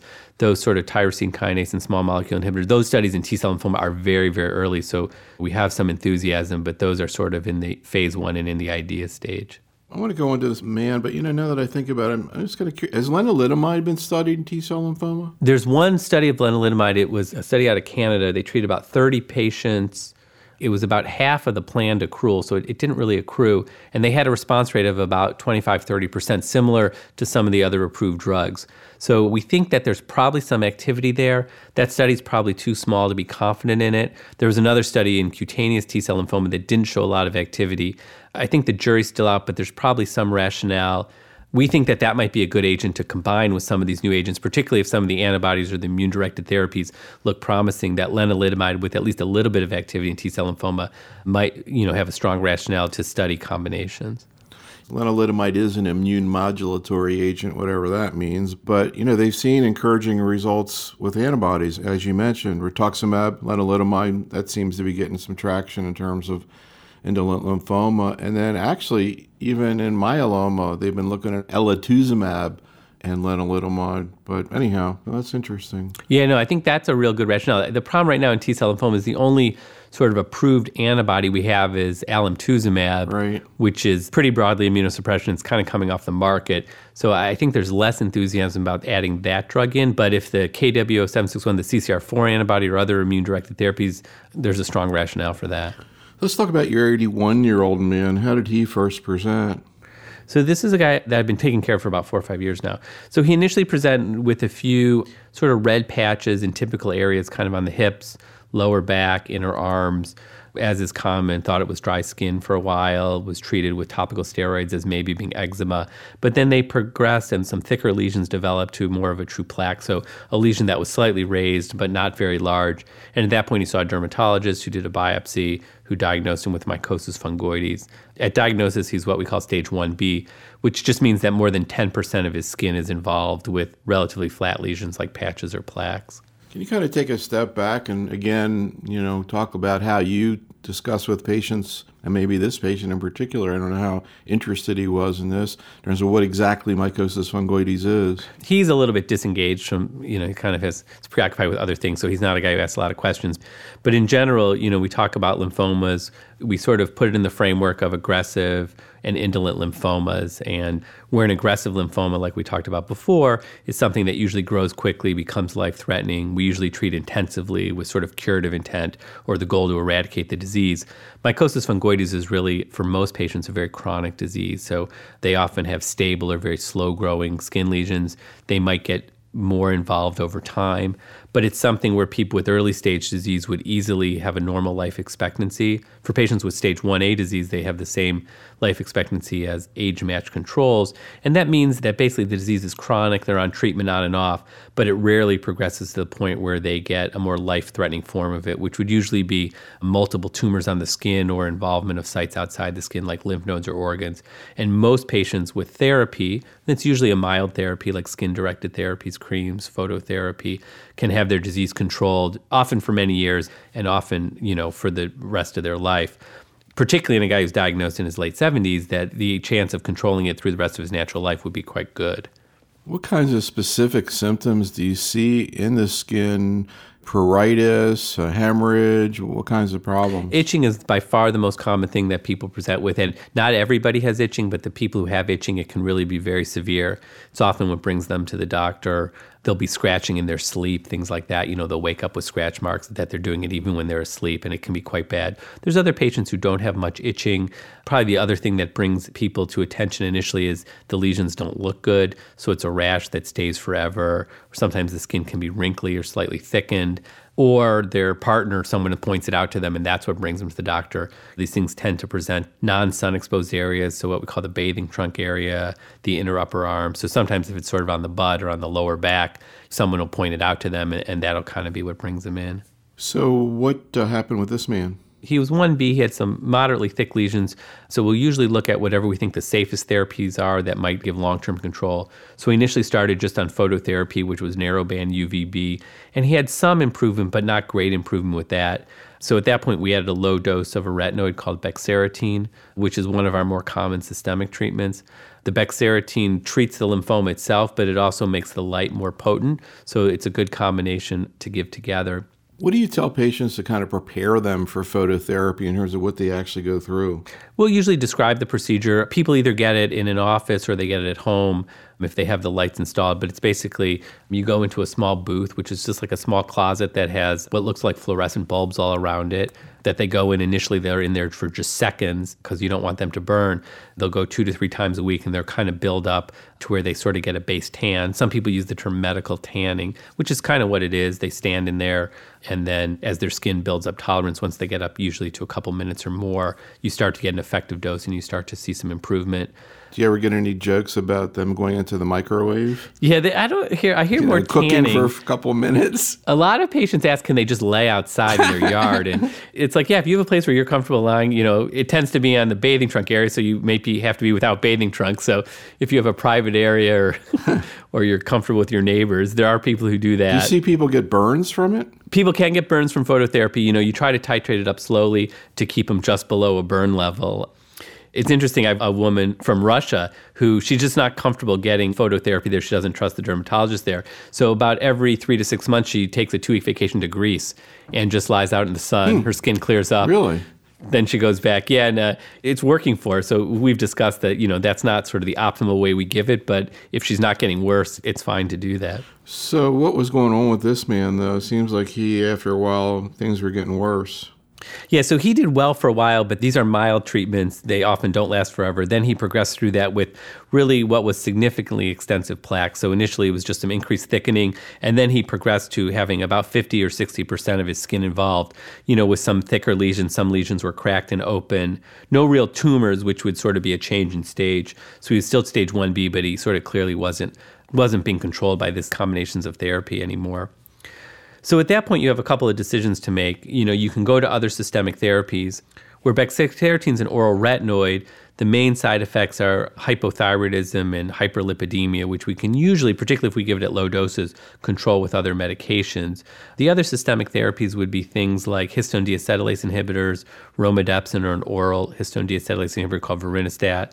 There's chemotherapies. We use gemcitabine. We'll use pralatrexate.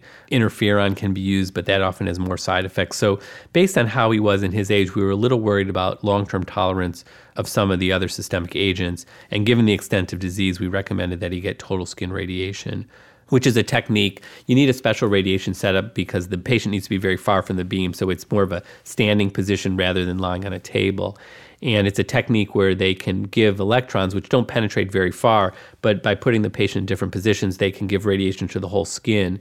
Compared to the other treatments for mycosis fungoides, this one has a very high response rate, so almost everybody will get into remission with that, but often the remissions are not very durable. So occasionally patients can have remissions that last years. It's not uncommon that the disease can recur within months, but it does tend to clear the skin and sort of reset the clock in people whose disease has kind of gotten out of control. So what happened? So he had that. He tolerated okay. There's a lot of fatigue. So in older patients, it's not necessarily easy treatment, but it's easier than a lot of the systemic therapies for them. He had a great response. He cleared his skin back and actually developed a few new spots a few months later that grew more quickly than average. And at that point, we did a biopsy that showed a transformation of mycosis fungoides. So similar to how low-grade B-cell lymphomas like follicular can transform to diffuse large B-cell lymphoma, mycosis fungoides can on occasion transform to a large T-cell lymphoma. In his case, it looks like it's still confined to the skin, but that transformed lymphoma, not always, but often has a higher growth rate, harder to control, higher propensity. It's not really an indolent disease anymore, higher propensity to make you sick. And what's his current situation? So this just happened within the last few weeks. So usually people with transformed disease, unless it's just a single area of transformation that you can address with radiation, we think about some of the stronger therapies. You can sometimes get away with a mild therapy, but he's already been on bexarotene in the past. So we were thinking about chemotherapy for him. We've actually had reasonably good results with pralatrexate, which would have been one of my choices. We are doing a study combining pralatrexate with bexarotene. So we actually offered that study, and he's just starting that now. So giving pralatrexate, which we know can have a good response, but seeing if by adding it to the bexarotene, we can get a better response and get better durability. I next met with Miss Molly Moran to further explore management of NHL and CLL. And to do this, she presented several patients from her practice, beginning with a man with mantle cell lymphoma. This is a 59-year-old gentleman who presented with some left upper quadrant pain, and not too uncommon when presenting with a lymphoma in the belly to present with some upper quadrant pain. And he actually presented to the ER, so the pain was severe enough, but it had been going off and on for, about a month or so. They did a CAT scan and the ER workup. Eventually led to a biopsy of a very large retroperitoneal mass. And he also had some inguinal nodes and a left pleural effusion, causing some symptoms with shortness of breath, some nodes in his axilla. They took the biopsy of the axilla mass, and it was positive for mantle cell lymphoma. Flow cytometry and immunohistochemical staining positive for CD20, which is common in lymphoma, CD5, which is positive in mantle cell, BCL2, and a Ki67 that wasn't too high, and FISH of the cytogenetics was positive for 1114, which is diagnostic for mantle cell lymphoma, and he also had a bone marrow biopsy that was positive. White count initial presentation was 13.4. Hemoglobin and platelets were normal. He goes on to get treatment because he's obviously symptomatic with R-CHOP for 1 cycle because of the pleural effusion, because you didn't want to give methotrexate with that. And then he was switched over to rituximab and Hyper-Z-VAD for 8 cycles and went into a complete remission. He's followed now with just CAT scans every 3 months, and he'll do that for 2 years, and then 4 months for 2 years, and then 6 and so on, and hopefully he'll stay in remission. And that's where he sits now, having just finished the Hyper-Z-VAD. So maybe we can kind of pick apart this case a little bit and go through some of the points that are made here. I'm kind of curious, what was his lifestyle like before this all happened, and what was his reaction? So this was a super active, white-collar executive, middle management, who worked 9 to 5, was active. He had a daily exercise routine. He wasn't running marathons, but he had a daily exercise routine. Didn't have any other complicating histories, no diabetes, no heart disease. Father of 4, grown and growing kids, married. When he came for his appointments, did he come by himself or with his spouse? His spouse came with him. Well, he initially presented to the ER with the belly pain, and then they referred him. Once they did the CAT scan, they sent him out to us. So when you first met with him, I'm just kind of curious how you'd explain to a patient like this sort of what mantle cell is and what he could be expecting. Sure. So once the initial shock blows through them of having a diagnosis of cancer, we talk a lot about how mantle cell is a type of aggressive lymphoma, although it was categorized as a slower growing or indolent lymphoma for a long time. But through better diagnostic evaluations and more specificity of dividing up the lymphomas, certainly FISH and things like that have improved our ability to divide these lymphomas out. And that mantle cell was a very aggressive type tumor that needed to be treated as such, but once responds to therapy, the outcomes can be very good. This is hard for someone to comprehend when they initially present because he was feeling pretty lousy. And so to try to explain to him that you may feel a little bit worse before you feel better, but you will feel better when we get rid of some of this tumor, that's a bit tricky. It was also hard for him to make the adjustment he wasn't going to be able to work too much.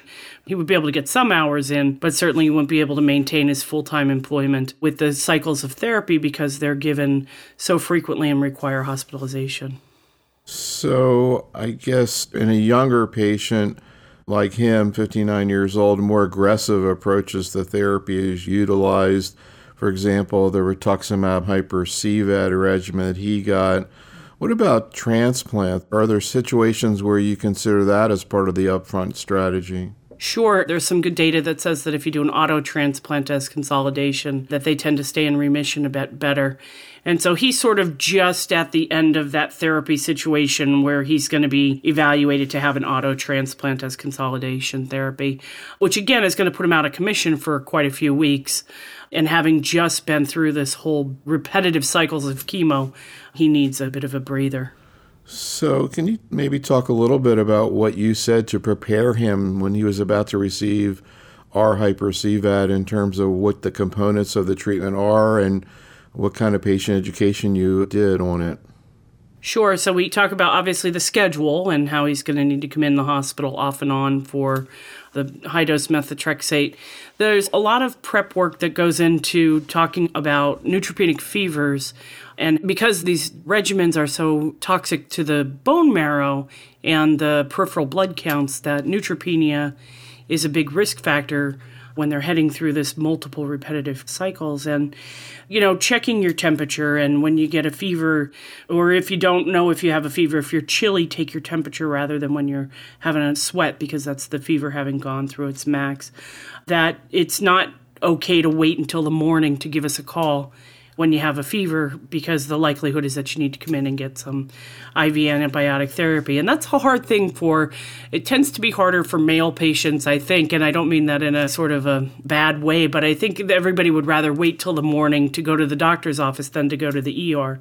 But explaining the urgency and emergency of not having a good immune system, no white counts, and the urgent treatment of neutropenia is critical in maintaining healthy behaviors in these patients. We talked about the possible need for transfusions, again, because of the hematopoietic toxicity of the regimen, that he may require platelets or red blood cells, and that it wouldn't be unheard of to have those kind of treatments along the way. We also talked about some prophylactic antibiotics with patients. We treat them prophylactically for HSV and PCP pneumonia, and the importance of being able to stay on those regimens. The methotrexate tends to cause some mucositis, so we talk about good oral hygiene, nothing fancy, just rinsing your mouth out frequently with water is usually good enough, but if you wanted to use saltwater rinses or mouthwashes that don't contain alcohol, those tend to be some good hints. So what actually happened to him when he got the R-hyper-CVAD? What kinds of problems did he encounter? So he never actually got admitted with any neutropenic fevers, which was good because he was able to stay out in between his cycles. But he did have some significant mucositis. He didn't get to the point where he couldn't keep down liquids and maintain some hydration, and he was able to, keep his calories going, but certainly had a lot of discomfort and pain. And so he actually required some oral pain medicines, some topical lidocaines. And again, that was difficult because you're trying to maintain healthy behavior, so that means eating and being active and those things. It's hard to do those things when you're having a hard time with some swallowing. He also had a lot of constipation with the Vincas, and so that required some re-education as well, and having to start some oral laxatives and stool softeners on a regular basis. And again, not letting those things get ahead of you and doing things preemptively. So overall, how long did it take for him to get through the treatment, and how long did it take before he was kind of back to normal? So it took about 5 months, and about a month after chemo completed, he started to really feel like himself again. Certainly not back to baseline, but definitely better than when he had first started chemo, and sort of the energy was returning, all of the other side effects were going away.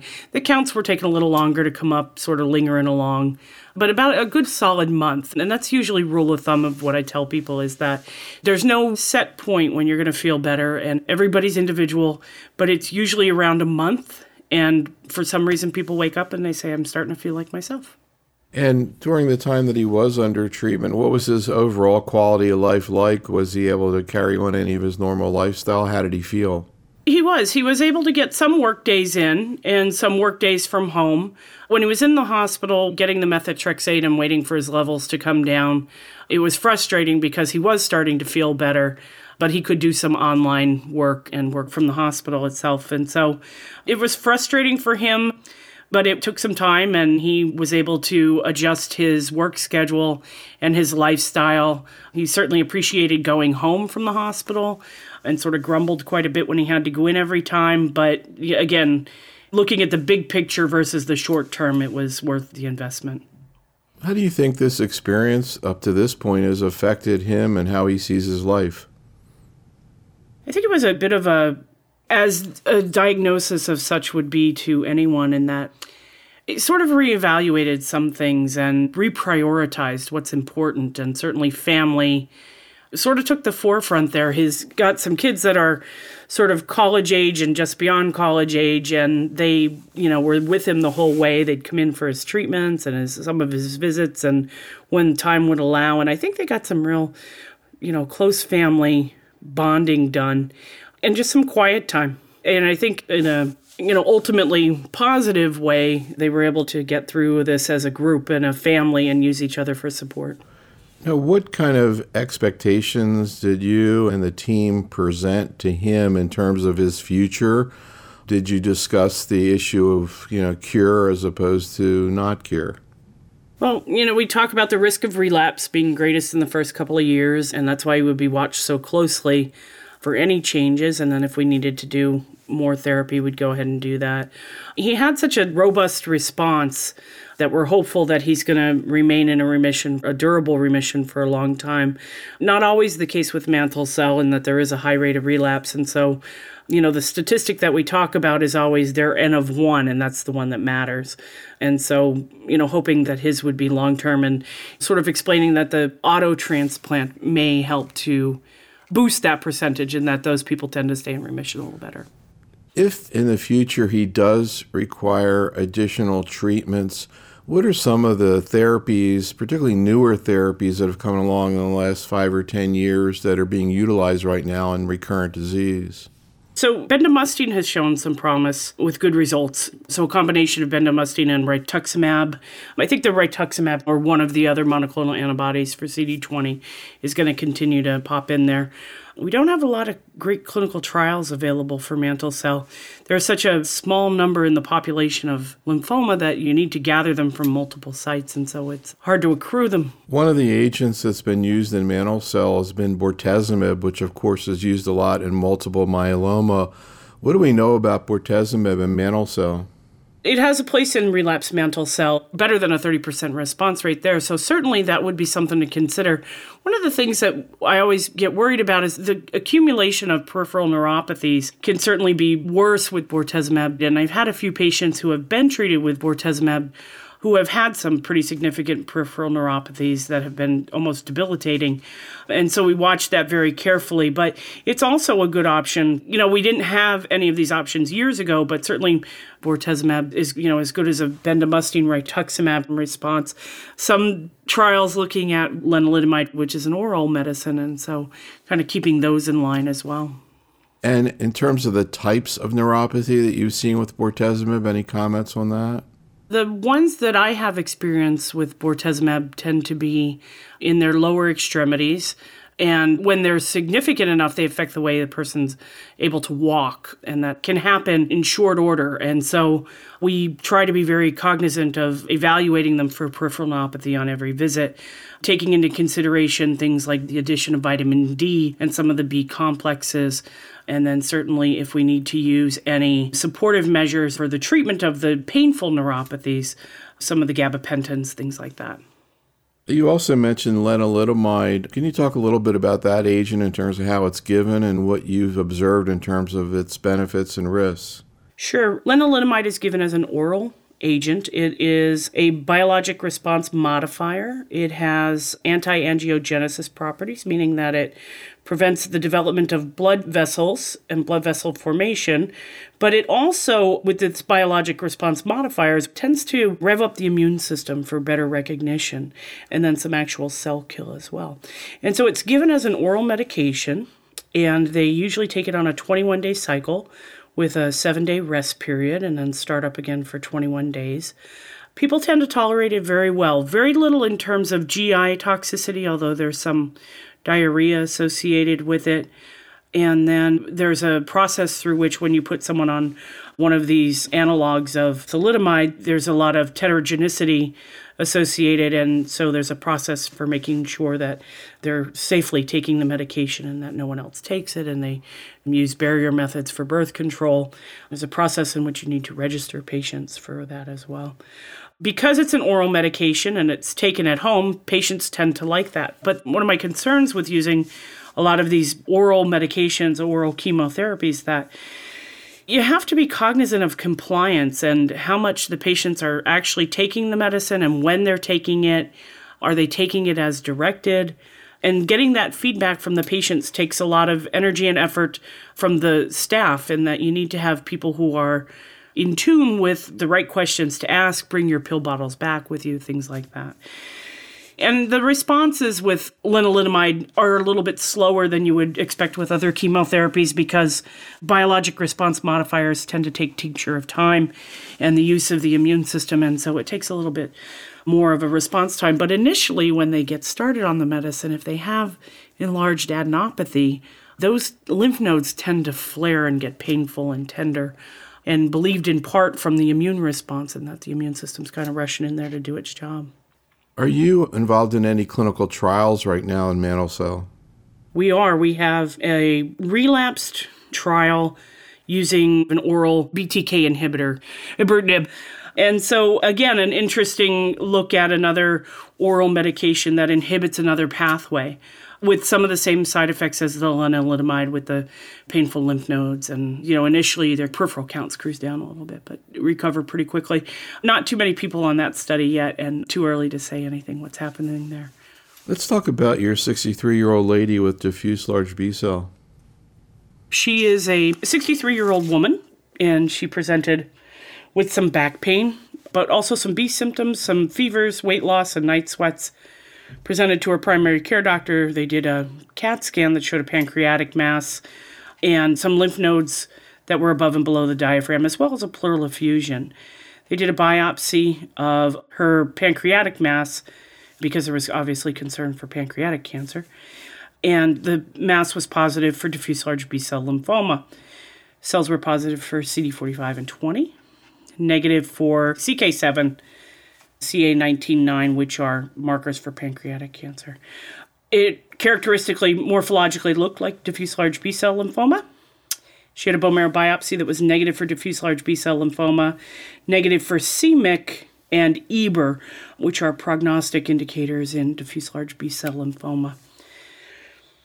It was considered a stage 4B because it involved the pancreas.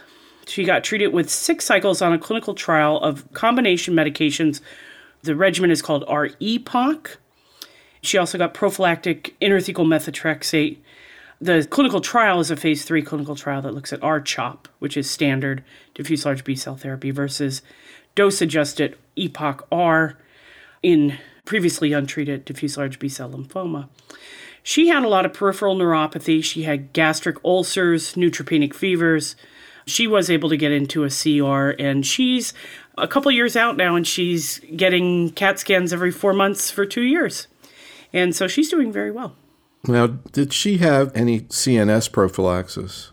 She did. She got prophylaxis with intrathecal methotrexate. She was considered a stage 4 because of this large pancreatic mass and all these big retroperitoneal nodes. And that tends to be one of the reasons that you would prophylax a patient with diffuse large B-cell. So can you talk a little bit more about exactly what's involved in the prophylaxis, when it's done, how it's done, and how she tolerated it? Yeah, so the general premise is that if patients have stage 4 diffuse large B-cell lymphoma, if they have bone marrow involvement, if they have masses that are near the central nervous system, things like nasopharyngeal masses or sinus masses, if they're EBER positive or c-MYC positive, which makes them a bit more aggressive in lymphoma world, they tend to get prophylaxis. If they have an HIV-associated lymphoma, they get a prophylaxis with intrathecal therapy. And so we use intrathecal methotrexate. Sometimes it's buffered with a little bit of steroids. And depending on how well they tolerate it, it's given with each cycle of therapy, usually on the first day.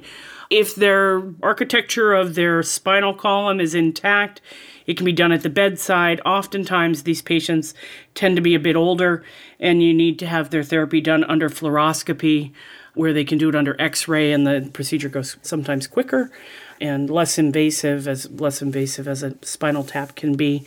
Fluid is removed, and then slowly the chemotherapy is injected. The fluid that's removed is always checked for cultures and cell count to make sure they aren't developing any infections and to make sure that there isn't any of the lymphoma developing in there. The side effects of intrathecal chemotherapy vary, but can range from headaches to nausea, vomiting, changes in vision, seizures, infections, the whole gamut. And so they're monitored fairly closely. It's always done under sterile technique. What happened with her specifically when she got... She tolerated it very well. The first 3 doses she was able to get at the bedside, but then as scar tissue started to form and it was becoming more difficult to do her procedure, she was switched over to fluoroscopy, and that went very well.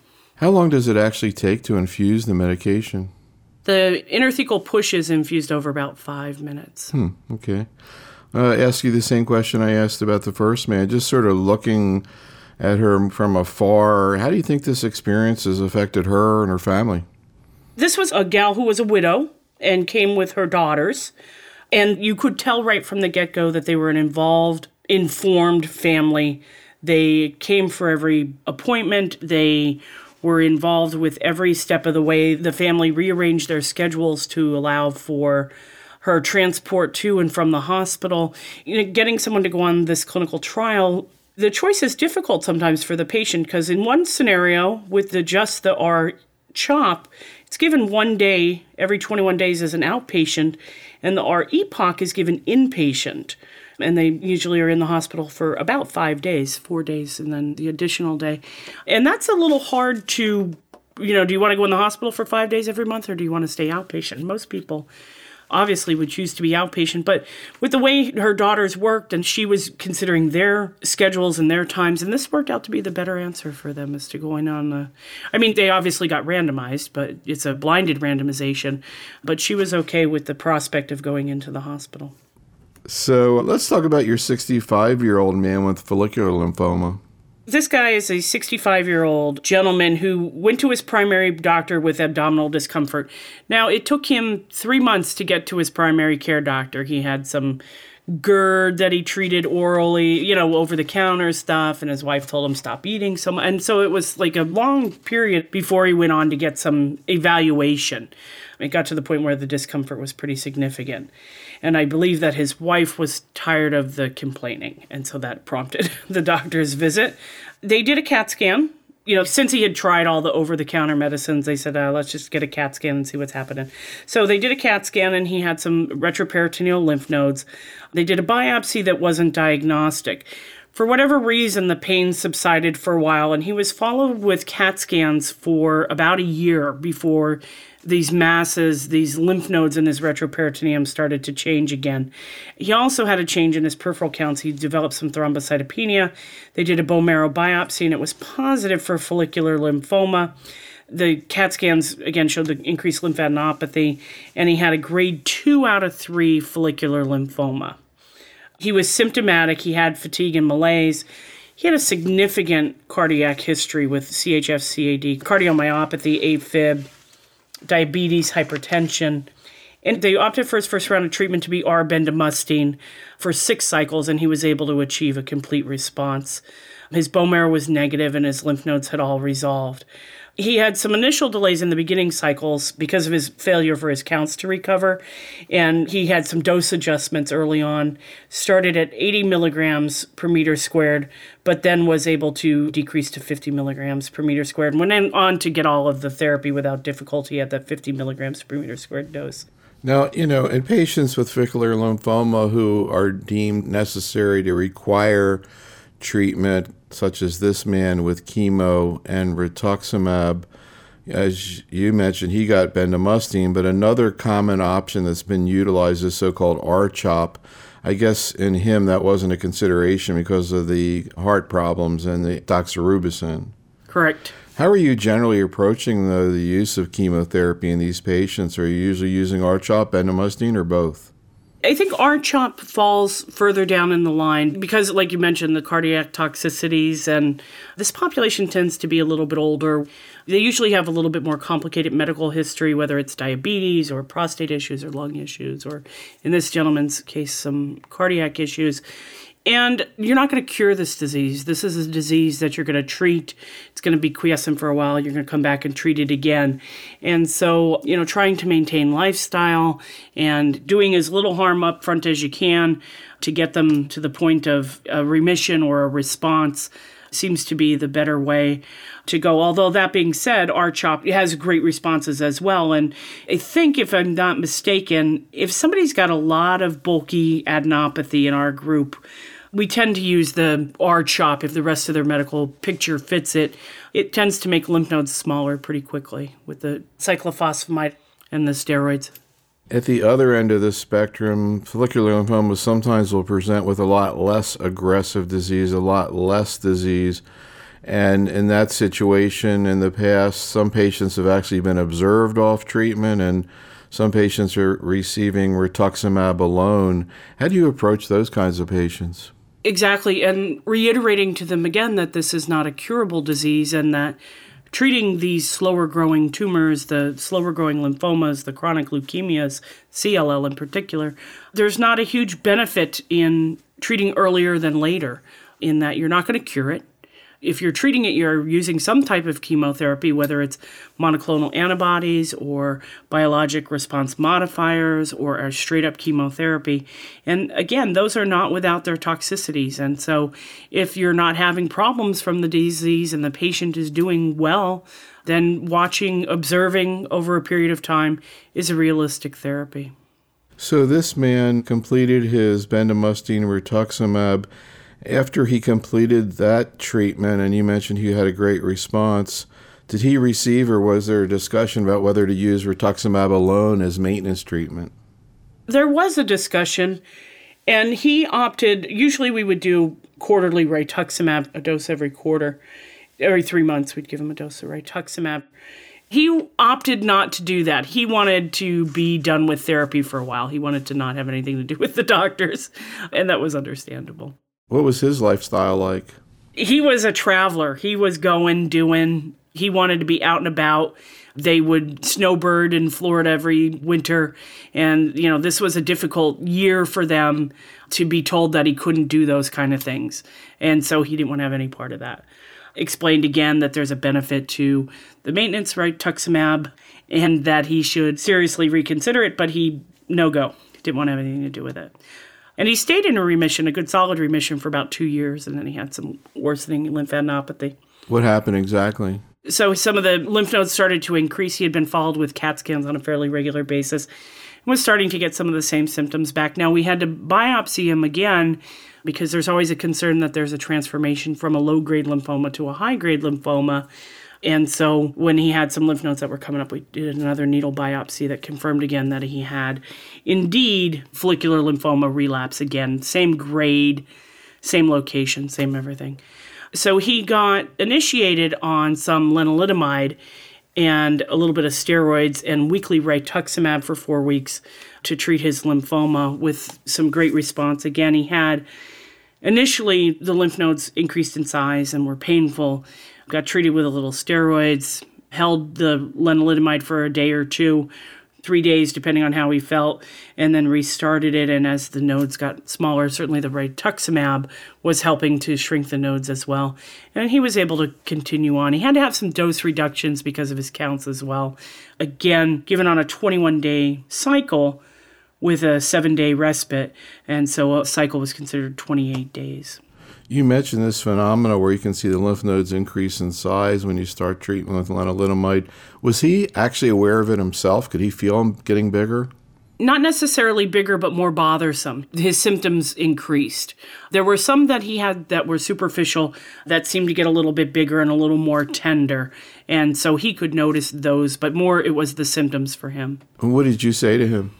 That this is a response to the medication and that the lenalidomide causes a increase in the activity in the immune system and then the immune system's ability to recognize lymphoma cells, and that you sort of get this inflammation around the lymphadenopathy, and that we would treat it as symptomatic and adjust the lenalidomide as we could. So you don't want to call it a good symptom because I don't think any change in the patient status is a good thing like that. That's causing discomfort or pain. And so we get encouraged and then we try to adjust the symptoms as we can. On the other end of the spectrum, you don't want that all to occur at once because then you can get into a world of hurt with cytokine release and these sort of flare responses. And if the lymph nodes are in places that are going to cause trouble, if you had lymphadenopathy in and around, say, your bile duct or somewhere that was going to get clogged off by bigger lymph nodes, that would certainly be problematic. So another treatment that might be a consideration in this man, I'm curious whether it actually came up when you were taking care of him, was radioimmunotherapy. Was this discussed with him or considered? In this particular patient, it was not. However, in other follicular lymphoma patients, it has been considered. The idea behind radioimmunotherapy is that you give a dose of a monoclonal antibody that is tagged with a piece of radiation therapy so you can deliver directly to the tumor sites, and so the lymphadenopathy. This is a gentleman who initially had bone marrow positivity for his lymphoma. His lymphoma was in his bone marrow to begin with. And in order to receive a radioimmunotherapy, it's required that they have less than 25% involvement of their bone marrow. And I don't think he did initially. One of the concerns is that if you have more than 25% involvement with your bone marrow, you're inadvertently going to be delivering doses of radiation to that same bone marrow, and you can burn out the reserves. In patients who've been eligible to receive radioimmunotherapy, what have you observed in terms of how they tolerate it and the responses? They tend to tolerate it very well. It's a very predictable response. They're, slow but sure. Their lymphadenopathy decreases. They have a dip in their platelets that lasts, probably from the second week on, lasts till about week number 6. About 30 days, a little bit more, slowly starts to increase. We watch their counts pretty regularly, maybe on a weekly basis or so. And the patients that we have used it in have certainly had some durable responses in the 3+4 years. They get a dose that doesn't have they used to get a dose that doesn't have the rituximab, and some of that's been adjusted based on their scanning. It's an involved process for the institution, but for the patients, it's very, very easy to get through. Okay, let's talk about your last patient, the 64-year-old man. Yes, my CLL patient. This is a 64-year-old gentleman who was initially diagnosed with CLL incidentally, as most CLL patients are. He was going for another routine exam and was found to have an elevated white blood cell count. He had some large lymph nodes. His white count was 29,000. 87% of those were lymphocytes, hemoglobin 13.8, and a platelet 82,000. So he had some other counts that were off as well. He had a bone marrow biopsy that was positive for CLL, positive for CD19, dim for CD20, positive for CD5 and CD38, all markers for CLL. He was initially treated because of his worsening counts. He had been, sort of followed, and his counts were starting to get worse, and his lymph nodes were getting a little bit bigger. And he initially received fludarabine and rituximab for 2 cycles, but had some increase in his lymphadenopathy in his neck. And then he was changed to receive pentostatin, cyclophosphamide, and rituximab for 6 cycles with a good partial response. He was watched for a while, and then he had increasing lymphadenopathy and went on to get bendamustine and rituximab for 6 cycles for a PR. Again, these are patients who you're not going to cure them. They get treated, they go into remission for a while, they stay quiescent for a while, and then you end up treating them again as the disease comes back. And depending on the span in between the treatments, whether you go back to the original treatment or not is up for question. He went on to get, like I said, 6 cycles of bendamustine and rituximab. Again, went into a partial response.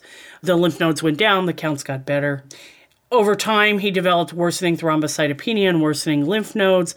He had a rebiopsy because he had lymph nodes that were sort of growing at a rate that was a bit higher than expected. And in CLL patients, there's a concern for Richter's transformation when patients with CLL transform into a diffuse large B-cell lymphoma. So anytime there's a change in the growth rate of the lymphadenopathy or one area of lymph nodes in particular, we tend to do a biopsy to make sure that they haven't transformed. And he did not. He remained as a CLL patient. And he went on to get dexamethasone. He had some lymph nodes that came down. And then he was eligible to go on and get lenalidomide and rituximab. He was treated with that for about a month, and he did not have any great response there. Counts kept getting worse. Lymph nodes were getting bigger. And he was started on rituximab plus CHOP for 6 cycles and had a good PR. Now he's in the queue to potentially be treated on a clinical trial, again with the oral BTK inhibitor. I'm curious again what his life was like prior to this time and what it's been like since he's had CLL. Yeah, this is a gentleman who is a high-level executive in a very large company that requires a lot of travel, a very high-stress job. He's a very intense personality. He's very active in his work. He's very involved in his company. And this diagnosis, when he was initially diagnosed with CLL with a little bit of lymphadenopathy and some elevated white count, was told that if this is the cancer you're going to have, this is the good one. This is the one you want to have by a general oncologist. and so was initially able to maintain that high level of function within the company and the travel and all of that. And then as things started to change and he required more treatments and more hospitalizations and all kinds of visits to the doctor and stuff, that rattled his ability to be able to maintain that lifestyle. So it was extremely frustrating for this gentleman, and it took a lot of time and encouragement from his family to sort of change the switch and say, I need to focus on getting better with this and sort of focus my time on these issues. And what's his lifestyle like nowadays? So he's figured out a way to sort of balance things out. He's doing a lot more telecommuting and is able to do things more electronically, and has also been able to set up some backup plans at the office and through his company, in that he's able to get that time to focus on him and his family. Something that I don't know was there much prior to this period in his life. Interesting. And you can see the change over time in the way that the family interacts, and that initially he was the in-charge control of the entire situation. And now, not that he's giving up control, but he's allowing people to help him. Interesting. Yeah. Do you tend to see problems with infections in patients with CLL? Yeah, very much so. A lot of times we'll see patients who are not receiving treatment for their chronic lymphocytic leukemia. They'll start to get infections on a more regular basis. And, anecdotally, and your gut tells you that they're going to start to require some treatment for their CLL in the not so distant future. And so they'll tend to get a lot of repeat infections, sinus infections. We hope they don't ever get the flu, but that's something that can happen. Just sort of ongoing repeated infections, skin infections, bladder infections, and they start to require treatment. Sometimes, if they require hospitalization or they get frequent bad infections, we'll support them with immunoglobulins, infusions of IVIG, and try to keep them. It doesn't stop them from getting infections, but what it does do is prevent them from having infections that will require them to land in the hospital, and so that can be beneficial too. We were talking before about rituximab maintenance when you mentioned giving it for a couple years after our chemo. What about infections in that situation? Yeah, so cumulatively they can develop some infections, and you can see these delayed neutropenia, delayed naders, when people use rituximab on a maintenance basis.